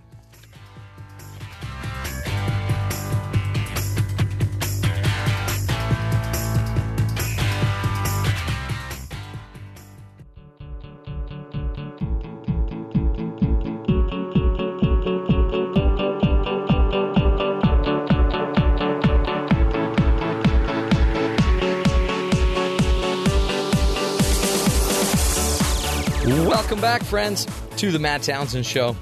Jobs, they're hard to get, right? And for the last 10 years or so, there's a lot of pressure. The economy was falling apart. Everybody was closing doors. You needed to get a job. So then all of a sudden you go jump in on a job and you're thinking, I'll get another one when life gets better. So be careful when you are when you're going in for your interview. You don't need to be psyched out, but you could just be yourself. Like I remember Terry's interview for this wonderful job. Wasn't that great? Remember you were sweating all over? I was. I had a jacket on. Oh, did you? Yeah. Were you wearing a jacket? It was kind of a cold day. I wore my leather jacket because I thought it was more of a power type jacket. Walked in, sat down, and just sat there and comfortably explained to you. It was kind of a mansplain situation. It was weird. I was just telling you all how to do your jobs. Uh-huh. Complimenting you, but it was kind of backhanded too. And then I remember your jacket kept making squeaking noises. Well, it does. Yeah, a little bit. I had a nice tie on. Did you? Yeah, I dressed up. I don't remember the tie. No. I just remember your upper lip shaking and you were sweating profusely. I wasn't intimidated. I figured I've done this before. You guys are the ones coming to me, so. But I do remember that it was weird because you would every once in a while like throw in a Marvel comic comment. I was careful not to mention anything of that. I didn't want to cause any problems. To infinity and beyond. No, I remember when you said that. I never said that. That was awkward. Nope. Those are good times. Well, you're killing it. You're killing it now. Okay. This is one of the greatest moments, too, is when we did hire Terry on, we had to get him a cubicle. I've never had a desk of my own. I still don't, but I never had a place where I could go sit and do work. All the radio stations I worked at before, you just kind of worked in the studio and then left. Wow. But you have a nice little setup because you're not out with everyone else. You kind of have your own little office suite. All the students here at BYU Broadcasting sit in pods. Yeah. So it's like 3 desks sort of together. So it's a cubicle without the walls type of situation. And it's kind of loud. And someone, hosts of shows, will just walk out into the middle of the area of that sort of office space and just start talking really loudly. Start yelling. Yeah, making fun of... Where's my script? Yeah, that kind of stuff. I'm clear in the back. Yeah. Down a hallway, back doors just around the corner so I can make quick escapes if I need to. And you just go back there. And you're so far away, no one's going to walk there. No. I mean, unless you got to get your steps in. It is a deterrent. People go, wow, you're really far. You've called me on the desk phone that I never touch. I would kill to have your office location. I look over at that phone and go, who's calling me? Mine is right at the intersection of the main hallways. Yeah. So I got people coming from everywhere. Yeah. They walk down the hallway and they're staring right at you as you're sitting at your desk. And it's like they'll bring a tour through and my door will be shut and the whole tour will stop and everyone will look. Like peek in the window. Yeah, look at the monkey. What's he doing? Hi. Why is he on his desk? That's weird. Yeah, why is his head? Why is he asleep? What's that mark on his forehead? I interviewed at what are they? They're an internet marketing company. Uh-huh. And what they did, this company, was they had a contract with with several companies, one of them DirecTV. And what they would do is they would set up a alternate DirecTV.com website. Really? So that when you would search for DirecTV, you would get one. There's like 1, 2, 3, and they would have 2. One of them's the actual DirecTV. The other 2 they would operate. Oh, it's a trick. And then so you basically in the search you would end up at one of those 3 sites. DirecTV would either get you or this marketing firm would get you, and then they would funnel you back to DirecTV. Oh, wow. Yeah, so I'm like, is that why every search that I do, I always end up at the same place? Maybe. It just seemed odd because when it comes down to it, you don't know who owns the website when it's even the name of the company.com. It could be anybody, and they're just working with that other company to make sure they get all referrals funneled back to them. That is a travesty. Yeah. So they're asking me all this stuff about social media, and I'm like, oh, yeah, I tweet. I put stuff on the web. I've tweeted before. I've tweeted, and I Facebook all the time. And that's probably what it sounded like, too. I thought I sounded pretty convincing, but yeah, you could tell about halfway through the interviewer just put her feet up on the desk and so you worked in sports radio before? And I went, yeah. And he go, what was that like? I'm like, okay, now you're asking me stuff that has nothing to do with it. I got it. Now I got the job. Can I go now? Are we done? Is that when you knew she gave up on you? Yeah. So I just started, I had some time. It's scary looking for a job, right? You were chasing, it's hard. Then all of a sudden you could even feel like a failure. Like, why is this not happening? Why am I not getting a job? Family members were really concerned about it. What did they say? Like, my mom would call me you. and she goes, I just want you to know that we love you. And I'm like, Mom, I'm okay. I don't need you to, have an intervention. We don't think you're a mess. Hopefully she's not listening and gets mad. My wife was concerned. She'd call me every once in a while. I was trying to stay I'm going to go learn something new. Right, I'm trying to stay positive, trying to keep doing something every day. And now that I look back at it, I should have just played video games. But you were growing your beard out, and it did reach your belly button. I shaved No, I didn't shave. I just let it grow. Who cares? I shaved on Saturdays, once a week. Saturday's the special day. It's the day you get ready for Sunday. Well, basically, yeah. So you'd shave up on Saturday, and then you'd just kind of get all hairy the rest of the week. Yeah. But then weren't you also walking around your neighborhood in slippers muttering to yourself? No, I was not. Okay. I thought that was... In fact, most of my neighbors had no idea. That's what I heard. Because my hours are weird and I'm home in the middle of the afternoon anyways, most days. This is, by the way, this job, you get up very early to get here and you leave early, and this is kind of a nice deal for you because you're not working as much and you get a ton of time with your little fella. Right. That's a bonus. To beat him up with a sponge with a pool. lightsaber. It's a pool noodle, okay? Sure. You make it sound like it's so much more than what it is. Tell the welfare authorities, the child welfare authorities, that you don't need to defend anything to me. So the personality in a workplace is very important. Super important. If you like you talked about, you hire somebody and then they're just they're annoying. What do? You fire them. Well, you can try to find a reason, I guess. Some people can't. Sometimes you can't fire people. No. I mean, there are people that could exist in an organization for 20 years simply because nobody could fire them. As I found out in like state government offices, those type of, they're able to. It's a hard process to get someone out of a company because there's been lawsuits and you want to make sure you have everything covered and there's documentation. And then somewhere along the line, somebody doesn't document something, so you got to start over the process. Start over, do it again. I shared a story in here. It said it would take up to 6 months in most federal government offices to separate an employee, to fire somebody, to physically get them so they're not working in on the payroll anymore. And some employees wouldn't leave. So you would think, well, I'll just be obnoxious or do something so annoying they'll have to leave, but they don't. They have appeals processes, so it just makes it go longer and longer. And there's like a point where it's like this person can't function here. Yeah.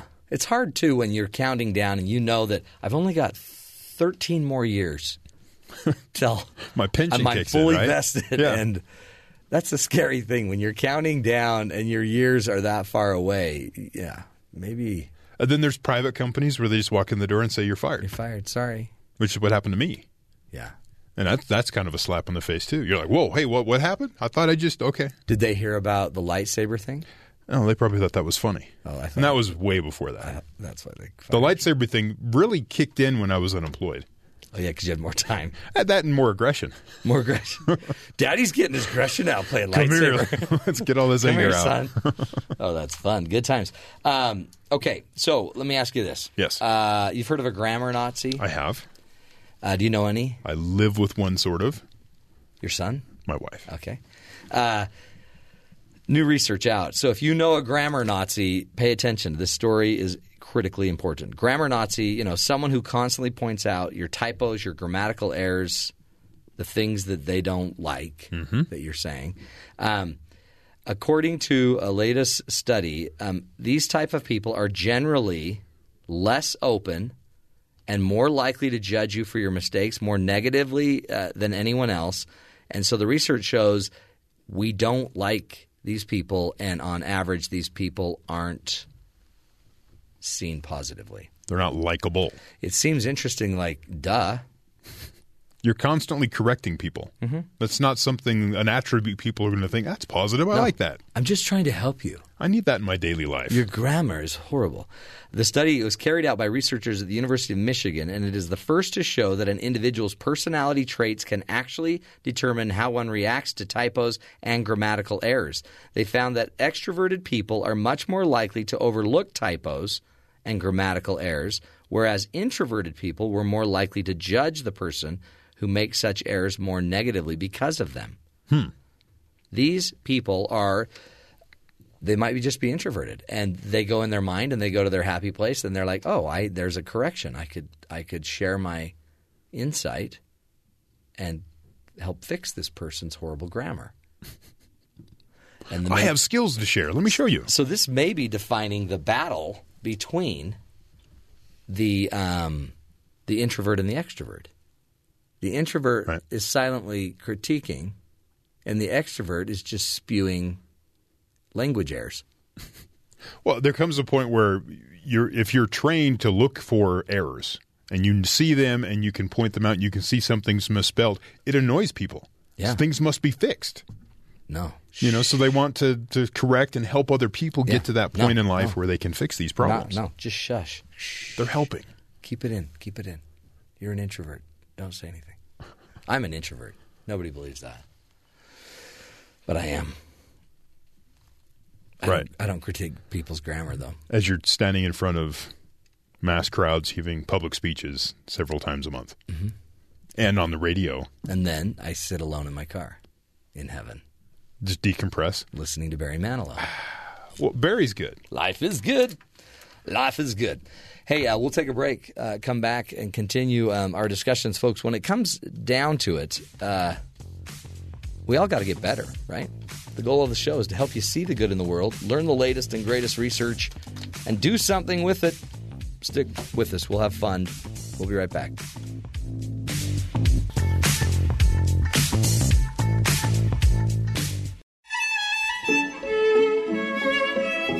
Welcome back, friends, to the Matt Townsend Show.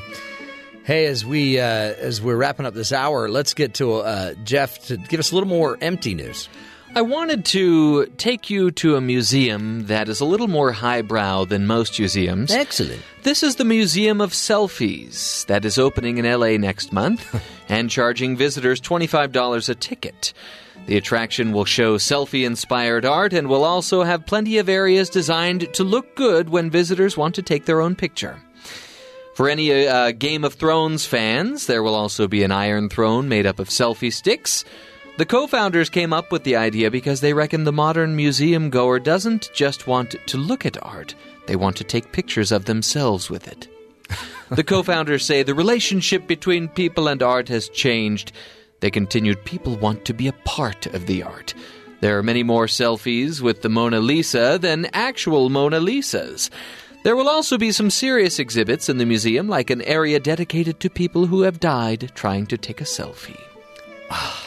Doesn't this make you just feel more sophisticated and highbrow and cultured, really? Mm-hmm. I like to go up to people and say, will you please take a selfie of me? Yeah, but that wouldn't be a selfie. Oh, Matt, there's so much you need to know. I thought you were going to say, I like to go up to people and say, do you have some Grey Poupon? But you didn't say that. No. Would you please take a selfie of me? And then I just look at the expression on their face. Gotcha. Okay, selfie museum. What will happen next? Tons of fun straight ahead. This is the Matt Townsend Show, helping you live longer, love stronger, and take selfies and go to the museum.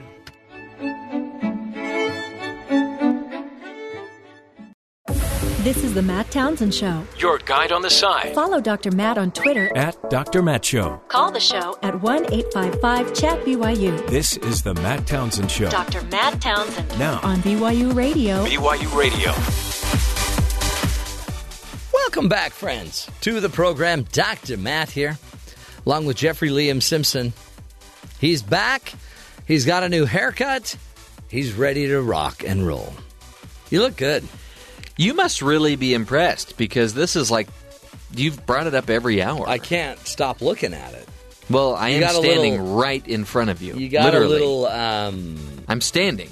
Yeah. So. You got a little wave of your hair. It's incredible. And it's waving hello to you. It's the wave that never ends. Well, we got a lot to get into and explore with each other today. Of course, Terry, we're going to talk about Terry's haircut tomorrow. You getting a haircut tomorrow, Terry? No, I'm not. No. Darn it. I won't get one for a couple months. I gave you a priceless opportunity on the show a while back. Speaking of haircuts. Yeah. You had been away for quite a while, and I'd been hosting for a week or two. And I told Spencer and Jerem on the air, if Matt Townsend is here tomorrow, I will shave my head. I know. But and you didn't do it. Well, you almost did, apparently. It looks pretty... I mean, I can see white walls. You've taken it down to the root. I can see your gray hair.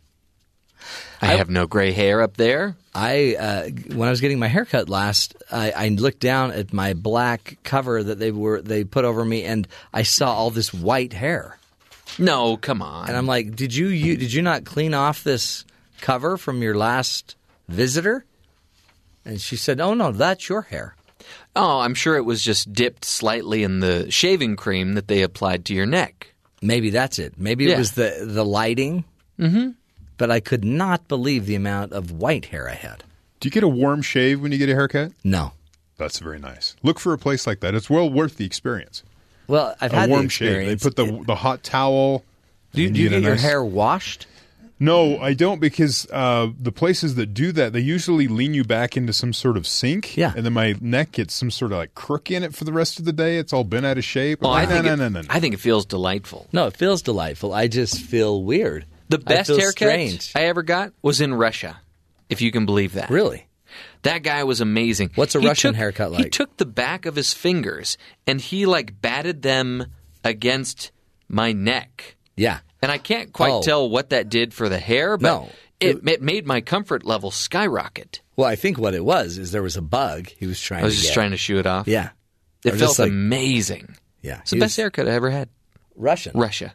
So if you need a haircut, one of the big takeaways from today's show is get to Russia or get a hot massage, get a hot shave while you're at it. That's great. I don't like any of that because it makes me stay there longer, and I feel like we're creating a completely different relationship when they're rubbing your head and shaving your face. That's why it's very intimate. My wife is very intent on the couples massage for our anniversary. Yeah, that's great. I am very against the couples massage. Mm-hmm. People touching me, don't need it. Yeah. Moving on. I go, you can take your sister and have a wonderful day. Oh. Happy anniversary. But that's not a couples massage. Like your wife wants to be able to turn her head and look you in the eyes and just say, I am so glad that we are together. That's great. We could do that at dinner. Yeah, but you'll have a little candle in the middle flickering to give it that low it's different sort of mood lighting. when it's like, I am so glad we're together. How about the massage therapist that wants to start a conversation while they're rubbing you down? Yeah. That's not what you're paying for. No. You're paying for silence. Yeah. You're paying for the Zen music. Mm-hmm. That drip of the fountain that always makes me think, I think I need to go to the bathroom. Actually, I think that's your slobber hitting the floor. Drip, drip, drip. Isn't it weird too? And you've seen this where they touch you as they go around you because they want you to know where they are. Have you ever felt like? Because I learned to do that. Whenever you go around a horse, always keep a hand on them so they kind of know where you are as you're going around.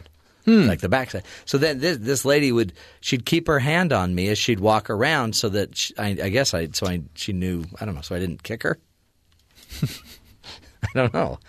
I just have all these little bits of weird information in my head, and then I try to put them together, and I feel like, sometimes they don't work. Best part of the massage is when they do anything with your legs. Usually all it takes is like taking your leg and lifting it up in the air. Like having somebody else carry the weight of your leg for some reason feels amazing. It totally is amazing. But if they make this sound while they're doing it, you may have a problem. You may have a little nothing more discouraging than when they grunt as they lift your leg. Yeah. Oh, let's move this over here. Anywho, okay, let's get to the headlines now with Terry South. Terry, what should we be focused on right now? A panel of 3 federal judges on Tuesday ruled that North Carolina's congressional map is unconstitutionally gerrymandered and said the state's General Assembly must redraw district lines before the 2018 midterm election in November. Oh, really? This is the first time a federal court has ruled that a congressional map's boundaries violate the Constitution because they were drawn for partisan reasons. In this case, to benefit the Republican candidates of that state. Always. Come on. North Carolina has until January 24th to come up with a remedial plan, but the court said if it found the new district lines to be partisan, the judge will make the new map himself or herself, whoever the judge may be. Really? So now the judge is getting into the political map-making industry. It's got to be fair. Yeah. By the way, gerrymandering. They ruined a good name. Jerry. Yeah. And mandering. The tough thing about gerrymandering is I've been listening to several podcasts on this very topic. We kind of do it to ourselves. Yeah. We tend to move with like-minded people. That's how we are. You move into these neighborhoods or regions or states, and you all tend to vote the same way. And so you kind of gerrymandered yourself. So how do you tell, is this just natural demographics, is this just how or is this actually something manipulated? And that's really the difficult part. But it is when they start, when the line isn't a straight line, but it's a crooked line through people's backyards, depending on who lives where. Some of the stuff's kind of weird, but the other time there's like rivers and natural boundaries that cause the crooked lines that make them look kind of weird. Did you hear the sad Jerry news? No. Jerry Van Dyke passed away. I think he was 86. He was a good man. I had a lot of good laughs with Jerry Van Dyke. From Coach. Yeah. And My Mother the Car. I think that was him. I don't remember that. Yes, it was. But just the great, straight man that every joke could be about. And his much older brother, Dick Van Dyke, still alive. Still kicking it. And, by the way, I think still doing, working as a chimney sweep. I believe he's going to be reprising his role in the new Mary Poppins film. They better hurry. Yeah. They'd better hurry. Moving on. President Trump, not all that worried about the potential for an Oprah Winfrey 2020 presidential run. Telling reporters Tuesday that he would defeat her. He goes, yeah, I'll beat her. I'll beat Oprah. Oprah would be a lot of fun, he said during the brief press availability. He goes, I like Oprah. I don't think she's going to run. I know her very well. Trump additionally took the time to boast, I did one of her last shows. She had Donald Trump. This was before politics, her last week. And she had the Donald Trump. He had his whole family on. Yeah. It was a whole thing. But he's like, yeah, I know her. I know Oprah. She'd be fun. I'd beat her. It'd be fun to crush her. It'd be fun. And yeah, I mean, he knew the Clintons, took them down. He donated to her campaign several times. Yeah, what happens when you bring down Harpo? Harpo Productions. Today, Vice President Mike Pence, he officially, this was a week ago. Hold on, is he still around? Mike Pence? Yeah. Yeah, he's there. He has to stick around more because the Senate, the numbers are different, so he has to be close to just traditional, like when they're deciding what to have for lunch, he has to be there to decide that situation now. So he welcomed Doug Jones, who's the guy that won the election in Alabama over Roy Moore. He signed what they take the oath of office to be a member of the Senate. But if you remember, there were 22,000 write-in votes for the Alabama state election for Senate. Right. The man Moore beat in the Republican primary, Luther Strange, got some small revenge, beating all other write-in candidates with 7,500 votes. Meanwhile, Lee Busby, a former aide to the current White House Chief of Staff John Kelly, who was running as an independent, won the write-in battle in at least 10 counties. Other fantasy candidates, such as Attorney General Jeff Sessions, so some people decided to go Jeff Sessions. Right. Pick him, put him back in, whose seat Jones and Moore were vying to fill. University of Alabama football coach Nick Saban won several thousand votes, as did Lee Kaufman, one of the women who accused Moore of sexual misconduct. Really? Her house was later burnt down, so that's they're investigating that for arson. And so did Sassy, the horse Moore rode to the polls election day. The Sassy the horse got votes also. What if Sassy had won the election? I don't know. Some voters vented their frustration with the race by writing neither and any other Republican, NBC News reports, while others threw their support behind celebrities, both human and animated, like Bugs Bunny, Mickey Mouse, SpongeBob, SquarePants, Ronald Reagan, and even Jesus. Jesus got some votes. Oh. I don't think he'd want that job. Nah, he's got other things to worry about. Alabama election law requires candidates to be living persons in order to write-in ballots to count, so the cartoon characters... come on! They're all out. Well, and Sassy then couldn't have won. He's living. Well, Sassy's he's not a person, though. Oh, well. And... who are you to decide personhood? What about a horse? Well, I mean, I guess, yeah, he's just a different breed. But if Sassy won, what do you think Sassy would ride in on to cast Sassy's vote? Right. Maybe on Tuesday. Yeah. You ever hear that old riddle? No. Oh. Guy rides in on Tuesday, comes back on Friday. How does he do it? A horse. Yeah, the horse name is Tuesday. Yeah. And then came back on a different horse. Wow. Friday. Well, we solved that problem. Finally, everyone's talking about the Michael Wolff book that is about President Trump, and everyone's yammering on about that forever. Well, there's another book that's getting some attention because of this one. So the Michael Wolff book is called Fire and Fury. Right. There's a Randall Hansen, 2008, wrote a book called Fire and Fury, The Allied Bombing of Germany, 1942 to 1945. Selling off the shelves. He's a political scientist from the University of Toronto. He goes, I haven't seen this level of interest in the book since it first came out.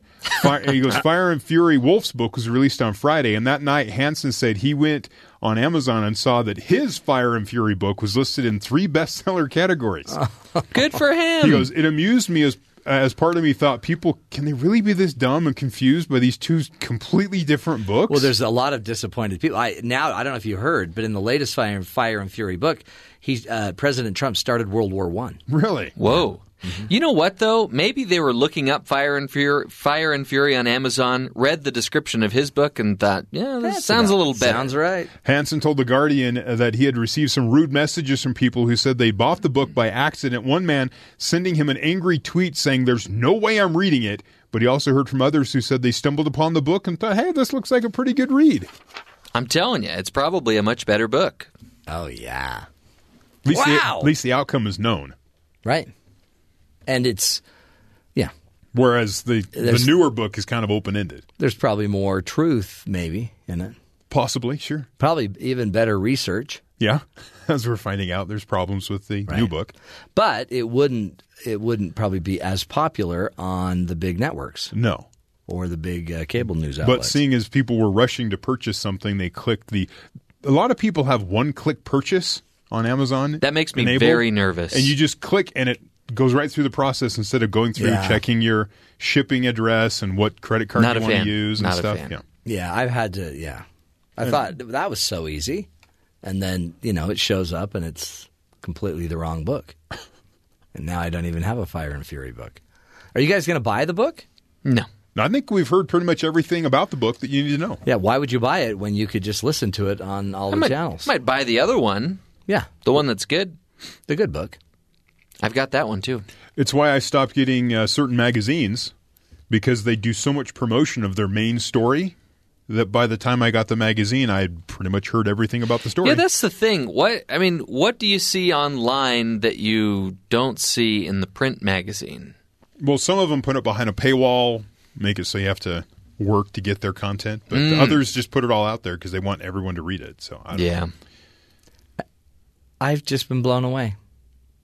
Are you ready for something? Okay, go ahead. We're holding on, waiting for the explosion of interesting facts. Go. 2 Guinness World Record holding cats are missing. Still waiting for the blown away part. That was my head exploding. Wow. You got a big head. That's what my wife tells me every day. 2 Guinness World Record holding cats are missing after a fire gutted their owner's suburban Detroit home. Will and Lauren Powers escaped Sunday's blaze, but their cats Arcturus and Cygnus haven't been seen since. Both cats are 2 years old. Speaking of cats. Will Powers says the couple opened some doors as they fled their burning Farmington Hills house in hopes that Arcturus and Cygnus and their third cat would escape. By the way, they didn't name the third cat. Right. It's always the youngest that gets left out. It's that third child's always the odd one. Right. The Associated Press left a message Monday seeking comment from fire officials. Arcturus holds the Guinness World Record for being the tallest domestic cat. Whoa. Coming in at 6 feet 4 inches tall. Is that standing on all four? No, he's actually 19 inches tall. Wow. Maybe they went on a crime spree. Yeah. Good point. There's been at least one other cat who did. Yes, the pink one. Cygnus is the domestic cat with the world's longest tail. Do you think they have a rivalry? I'm taller, but you have a longer tail? Yeah, well, we don't know what they have anymore. The longer tail is good for swinging across ditches. But maybe this is why buildings. they didn't make it out of the fire. Do you think the third one's just tired of putting up with the other two's garbage? I think they're the like, third look at one us, we're may important. have had something to do with their disappearance. The tallest one could reach hard-to-reach places. I'm telling you, together they're the perfect crime team. Yeah. Give them a little catnip. Boom. That, between They'll the two of them, the diamond. Between the two of them, 18 lives. Wow. So if they get it wrong, they've got 17 other chances. But what happened with the third one? Do we not care? Someone has to be the driver. Yeah. He's the getaway guy. He's always in all of these caper movies, there's always the one kind of not so smart one. Mm-hmm. That just the bumbler, yeah. Yeah. That just he's there for comedic messes effect. Things up. Yeah. Yeah. That's sad. His name's like Roger the cat. Hey, now, we've seen a film earlier this year where the driver was pretty much the smartest one. No, that can happen. Are you going to name the film? There have been lots of films about drivers, getaway drivers that are smart. Logan, what's that called? Is that what are you talking about? No, what film is it? There's Driver, there's Drive, Baby Driver, Logan Lucky. Logan Lucky. There was no real getaway driver in that. Yeah, the really smart they all just female sort of walked that away. knew how to drive the sister, like crazy. she was kind of the getaway driver. They got away in the car that she was driving. How did we get on this subject? Well, I was saying that the third cat, the missing cat, is actually the getaway driver. I know, but how did we get to movies? Because he turns it all to movies. We just named at least a half a dozen films right there. Jeff, that's why we gave you a show on Friday. We don't have time to name all of the movies that we just named. Yeah. What are we doing with you guys? It's so hard. It's just so hard. But then I look at you and you got that cute little boyish smile because you got your hair cut. I think we can't get mad. Plus, there's 2 cats out there missing. So if you happen to see these cute little felines. 3 cats. Arcturus. We don't care. You keep forgetting the 3rd cat. Arcturus, Cygnus, and the unnamed cat. Maybe they don't want to be found. Have you ever thought about that? Yeah, obviously. Haven't you ever just wanted to go off the grid for a while? Yeah. That's why I leave for a week, and then all I hear about is how you don't like it when I leave for a week.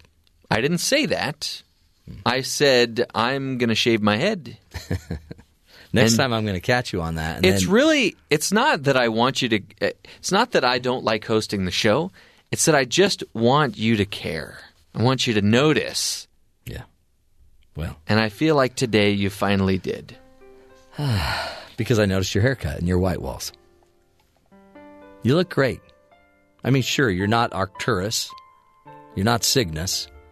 You're like the 3rd cat in my life. You're not the tallest of my friends. You don't have the longest tail. You kind of... But you're my cat. Jeffrey Liam Simpson. He's my cat. Anyway. Up next, the coolest cat of them all, Brian Willoughby, will be joining us. He's a Ph.D. Professor here at Brigham Young University, and we are going to talk about the fact that love is not like the movies. So let's blow up some of those myths straight ahead.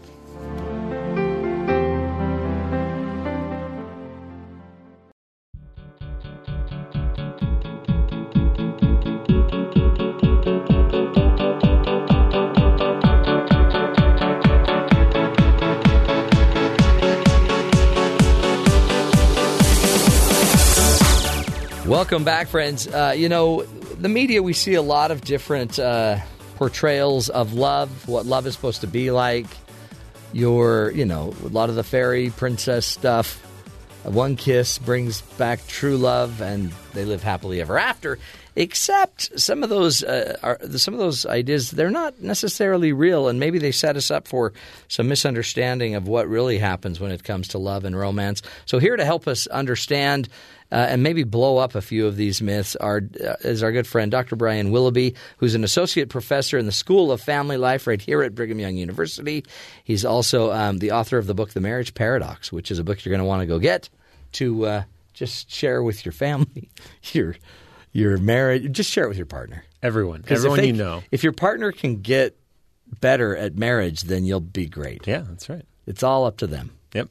So blow up some of these myths for us. I mean, one of the more popular ones that we see a lot is that everybody kind of has this soulmate out there, right. This one and only person that once you find them, they complete you. Right. And this is actually one of, if not the most common relationship myth that we see out there right now is the soulmate belief. Yeah. And it usually is not necessarily that there's just one person.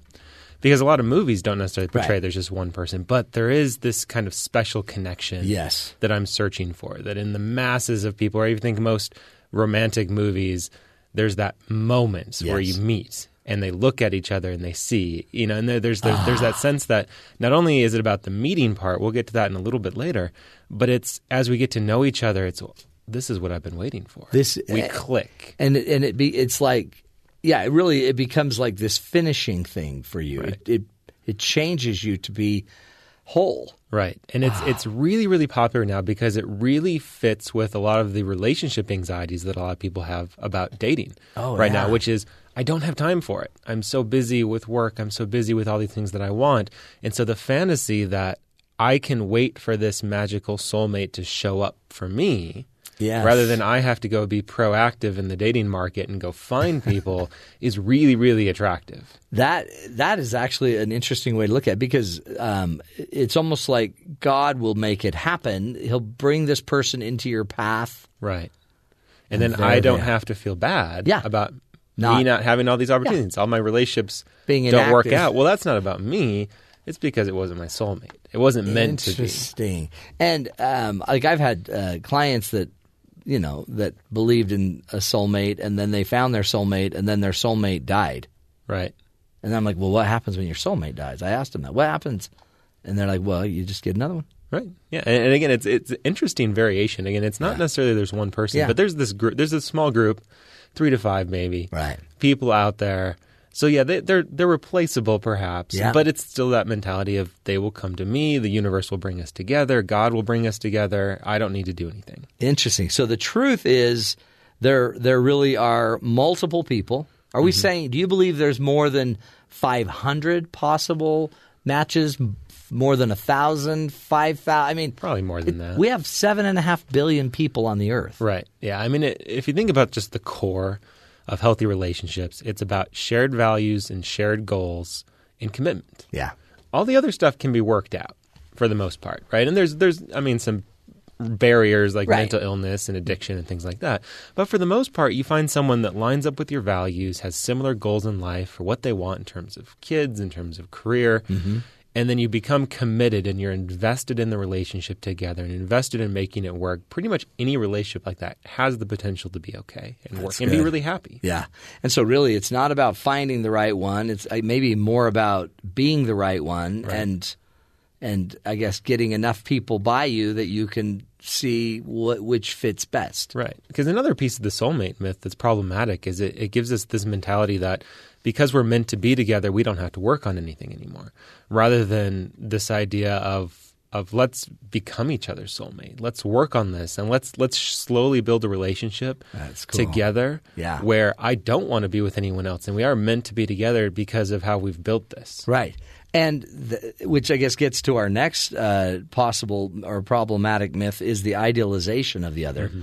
I mean, everybody knows that a really good partner would never burn anything in the oven. Right, of course. And would love touch nonstop and would always initiate all touch. Right. Never leave the dishes. Never leave the dishes. Never leave the garbage out. Always take care of the kids. Wake up with the kids every time. It sounds like a housewife from the 50s. Right. Who tried to be perfect. Didn't even let her husband know she wore makeup. Mm-hmm. Yeah. And romantic comedy, I'm gonna really put 2 things under the bus in the media with this one.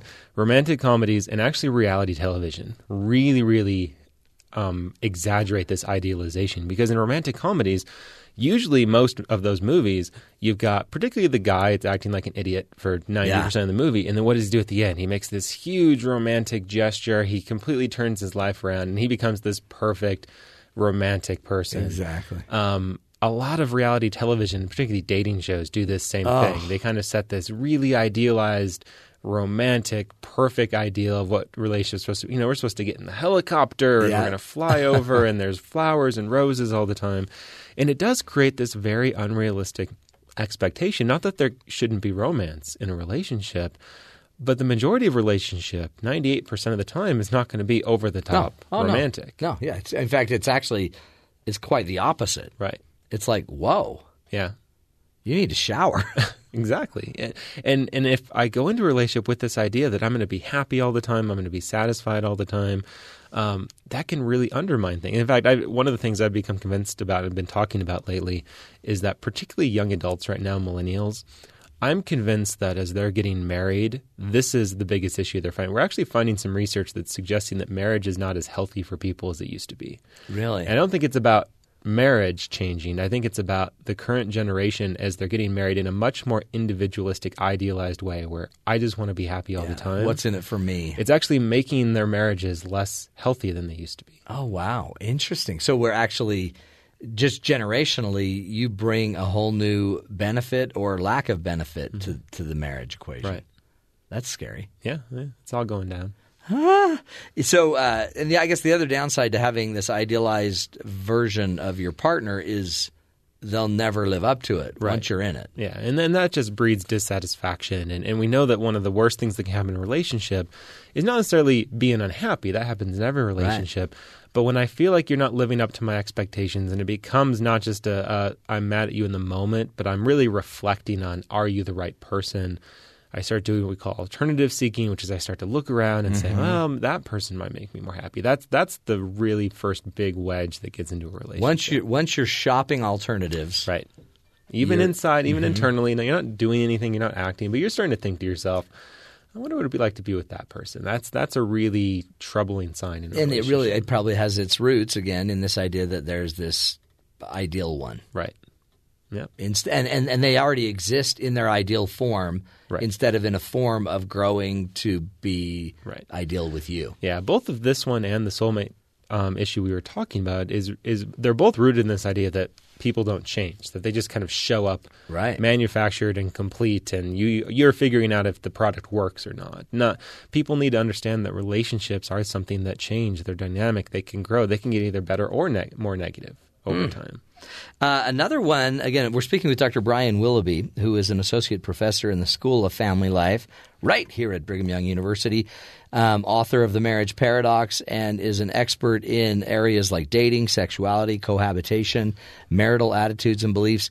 We're talking about love is not like the movies, but the movies basically has a pretty little picture that they paint that, it's all love conquers all. Right. It's just love, and once you've got it, it fixes everything. Right. And the problem with this one is not necessarily with the love, it's how we define love. Yeah. Right? So my wife and I, one of our favorite movies is Moulin Rouge, which is all about this, right? All you need is love. Love is like oxygen. But the problem is we're usually talking about an emotionally based love, right? The butterflies in my stomach, the feeling of I want to be around you, kind of that euphoric type of love. And that love fades.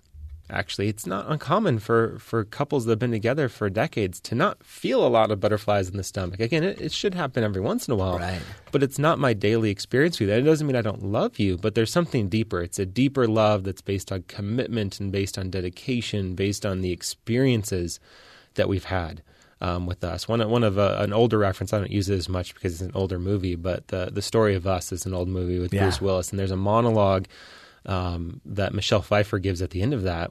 It's about a couple thinking about divorce, and they decide to reconcile. And she gives this huge monologue at the end about love and commitment, being about the moments they've built together, and not about this kind of more romantic love. Again, there's a guy out there by the name of Sternberg, and his theory of love, he talks about romantic love, but it's an incomplete love. It's missing long-term commitment.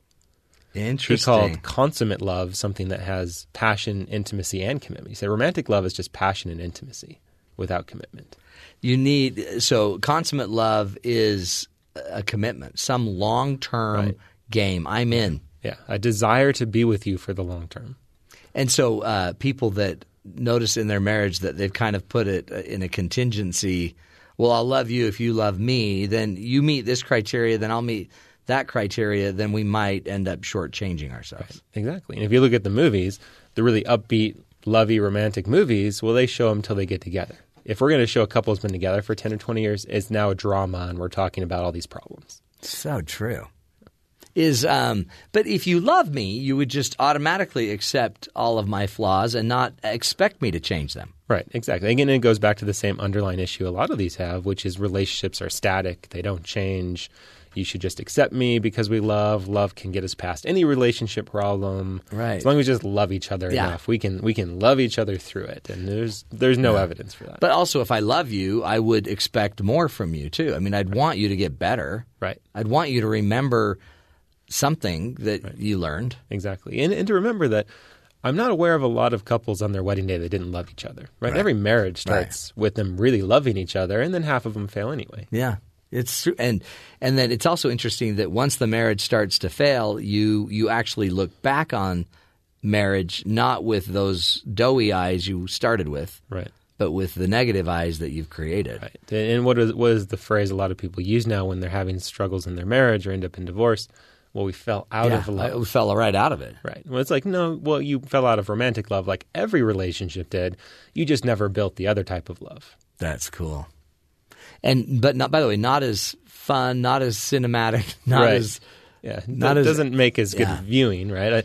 Probably the best and healthiest marriages would make really boring movies. They really would. I mean, except like The Notebook has this scene where the husband's always trying to go reconnect to the wife that's dying of Alzheimer's. I can't remember. Right, yeah, but the the irony, irony, get me talking about the Notebook. I know, you don't want me to go there. But the irony of it is that's not what made the movie popular. It was all the other fake examples of what love was, this hot romantic. Right.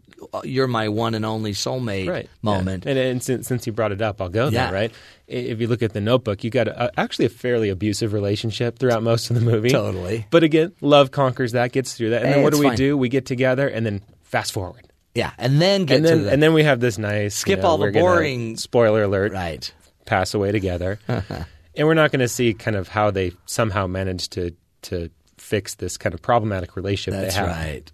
Isn't that interesting? And it's just not as sensual. It's not as, but in reality, it's a long-term process, and we don't want to see it as work. We want to see it just as this almost reaction. Yeah, and that's another issue for a lot of people is they don't want their relationships to be work. They're like, I've got kids that are work. I've got job. I've got exercise. I've got all these obligations in my life. Relationships are supposed to be de-stressing. Yeah. It's supposed to be easy. Yeah, it's supposed to be natural, like childbirth. Right. which is a lot of work. Yes. Not that I've been there. Okay, so you've blown up a bunch, but the one I know you won't be able to blow up is this idea that there's this love at first sight. Like one, I can see this one, and I just know she's the one.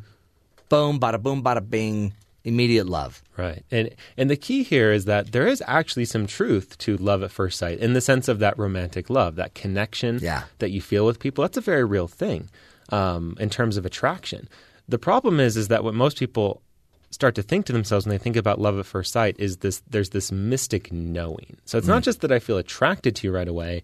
It's that I will know that we're supposed to be together forever. In that moment. Yeah. And then people start to really struggle because they're like, well, I went on a first date with this person and I liked A, B, and C, but I didn't like G, F, and H over here. And so therefore, it's not love at first sight. Therefore, it can never work. I was actually talking to a guy earlier this week and he was asking me, he's like, I go on all these first and second dates and then I just can't get past that because there's always a couple things that I don't like about the women that I'm dating. And what do you think I should do? I said, well, go on a third and fourth date. He's like, well, what do you mean? I'm like, well, just because you don't like that, you're going to not like things about everyone you date. That's normal. You need to go on a couple more dates and see if they continue to bug you or not. Oh, but so I'm supposed to keep dating somebody that I'm not sold on immediately? Yeah. It's almost like everyone has those faults. But that could cost like $15. Yeah. Well, it depends on what you do. Get out a board game. Play some Catan. Yeah, you could just go for a walk. Yeah. Isn't that interesting? But that's, I guess, the illusion that there is a love at first sight makes it if it doesn't happen immediately, it's not worth continuing. Right. Yeah. Which again is interesting because there's also a little bit of research that would suggest that the most stable relationships are those that actually started with friendship beforehand. If you think about it's the high school sweethearts, the people that were friends for many years and got to know each other on a deeper level before they started to date. A lot of those are some of the most stable, healthy relationships we have. So it's kind of love at 90th sight. Right. Yeah. Isn't that funny? That's healthier, and yet it's almost not as satisfying to our minds. Right. Because, again, it goes back to what we've been saying about the emotional love is a fleeting thing, right? Mm-hmm. Our emotional system just physiologically is a very unstable system in our body, right? That's where we get angry really quick and sad really quick, and we feel love really quick. It's not something you want to base a relationship on. I mean, it's important to feel those things because it motivates us. Right? That's really what it does. Is those feelings of love motivate us, put effort and energy into a relationship, but it's not what you want to build a relationship on. But that's not a very romantic idea. No. Boring. I know. So if I get this straight, love is a lot harder than we think it is. It's a longer process. It's not necessarily driven by chemical, but maybe more by character. Right. But chemicals can be there. Right. And apparently, it's not fairy tales or fairies on unicorns isn't what brings it. Right. And another way to put that is that the love you see portrayed in a lot of movies is just not that important in relationships. And I should say, because I'll say that to students and others sometimes, and like, well, that sounds. Why would I even want to get in a relationship then if that's what it's like? Well, it's understanding that this other type of love that we're talking about, this deeper one that's based on character and commitment, is actually much more satisfying long term than the romantic love. And it's really what you are going to need going forward. When you're 90, this incredible chemical, physical love may not be what's going to get you through your 90s with your partner. Exactly. And it's the type of thing that leads us to see that long-term married people do tend to be happier and healthier. They live longer. There's all these benefits, but it's tied to this deeper type of relationship that they have. Boy, you did it again. Brian Willoughby, that's cool. Thanks. Check him out at his website, drbrianwilloughby.com, drbrianwilloughby.com. You can also find his book, The Marriage Paradox, and he's here on the show every other week, I believe. And we need him because otherwise we would just keep thinking that, love is blind and some of these other paradigms that aren't quite cutting it for us. Awesome stuff. We'll continue the journey. Up next, our good brother, and by the way, two people we love and loved at first sight. Spencer and Jerem, I believe, will be joining us to talk about their show coming up on BYU Sports Nation. Straight ahead.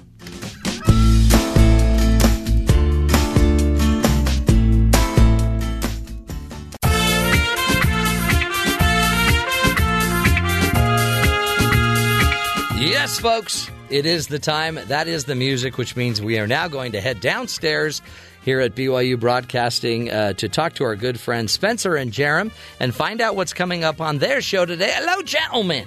We're changing it to the BYU Sports Nation movie show. Really? Yes. Yep. Excellent. What movie will you be reviewing today? Win a Date with Tad Hamilton. Wow. Have you seen it, Matt? No, I haven't. Has Jeff seen it? Josh Duhamel, let's see, one of the Tobys. Topher Grace, yeah. And then Kate, no, it's one of the Kates. It is Kate. Yeah. I can't remember her last name. Is it worth seeing? Totally. It's kind of like Bye Bye Birdie, isn't it? In a spin-off, yes. It's Excellent. hilarious. Okay, premise of the story, Matt. Yeah. Topher Grace. Do you know who that is? No, but I'll look. Star of That 70s Show. Oh, yeah. Okay, the main kid, Eric, in that show. Yeah, I love him. He's a grocery store clerk, and he's in love with the girl who is Gary Portier's girlfriend in Remember the Titans. Okay, you know what I'm talking about? Yeah. Okay. And she wins a date with a super famous Hollywood movie star named Tad Hamilton, who is played by Josh Duhamel. Oh, excellent. Hilarity ensues. Yes. Anyway. Did you... the reason I brought that up is I was just talking to Jerem about that. And has Jerem seen it?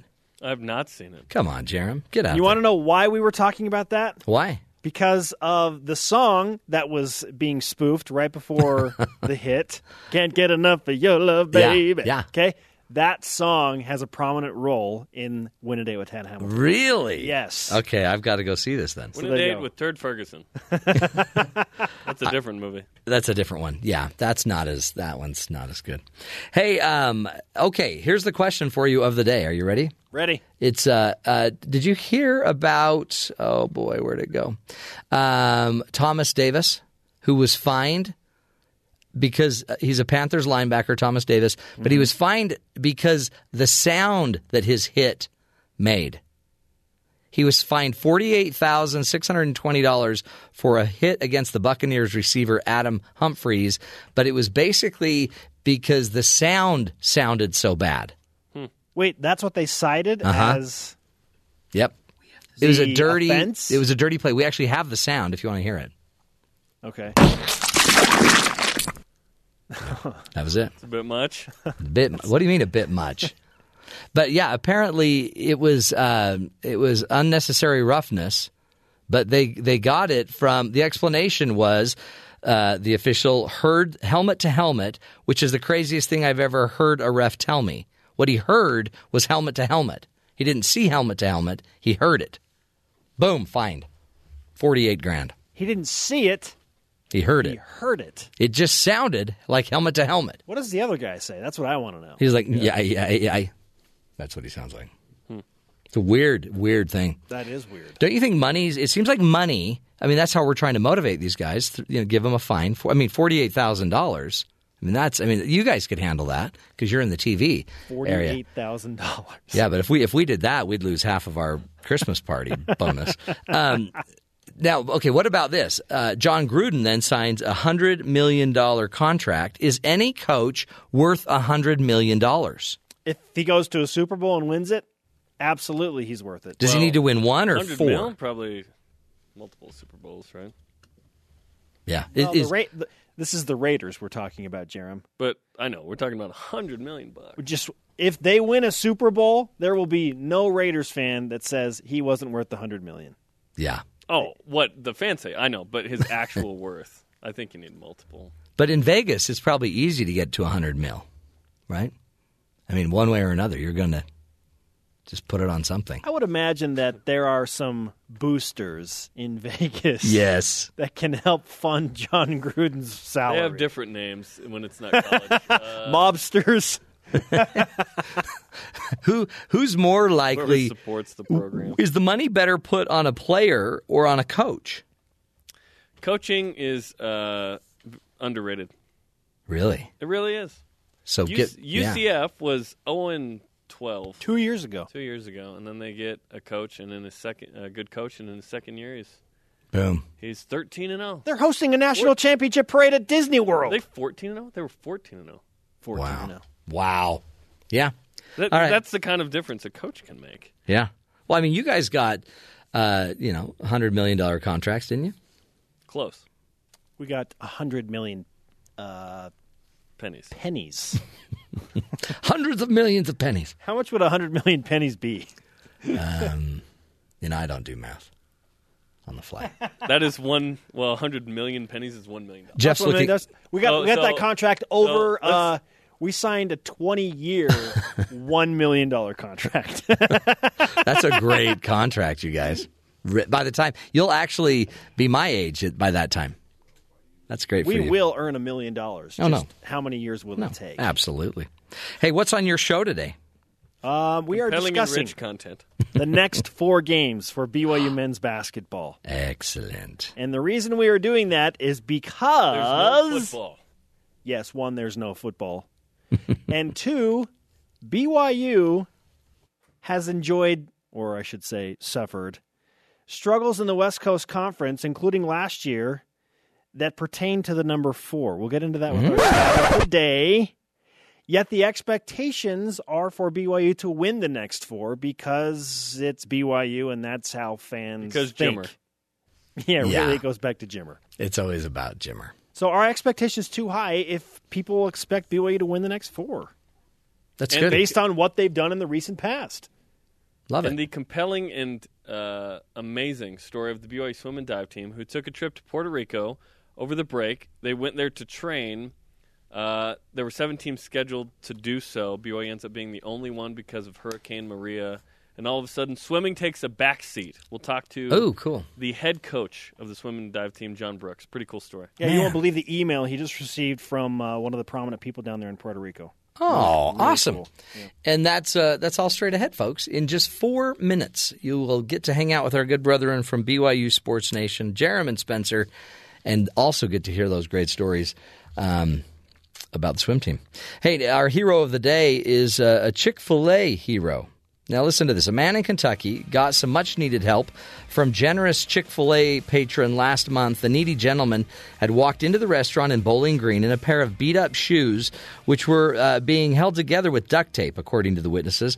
Noticing this and seeing that the man was about to go back out into the cold, an anonymous customer stopped the man in his tracks and offered up his own footwear. The guy goes, "Sir," and he goes, "Yeah." And the man just looked at him in the eyes, took off his boots, and handed them to him, said Holly Cassidy, a witness who saw the whole thing happen. Just witnessed an awesome act of kindness by this gentleman taking off his boots during his meal and giving them to the man in need with shoes that were being held together with duct tape. How cool is that? That's what she posted on her Twitter feed, along with a photo. Kyle says he feels fortunate that his family got to witness the good deed. As a parent, you always want good examples and role models for your kids. Hallie got to see something that you don't see every day. And that is why they're the hero of the day. I mean, you see somebody in need, it's normal to sit there and say, "Oh, I feel bad for you," or even to give some money. But to take your own shoes off, your own boots off, and hand them to another person when it's freezing outside, that's a real hero. And that's really what the world needs. And by the way, each of us can do something like that to the people around us, the people we care about. You don't need to step up in the biggest way publicly. You just need to step up in the way that you can. That's the goal of the show. And we'll be back again tomorrow to give you more ideas, more tools to help you live longer and love stronger. BYU Sports Nation is up next.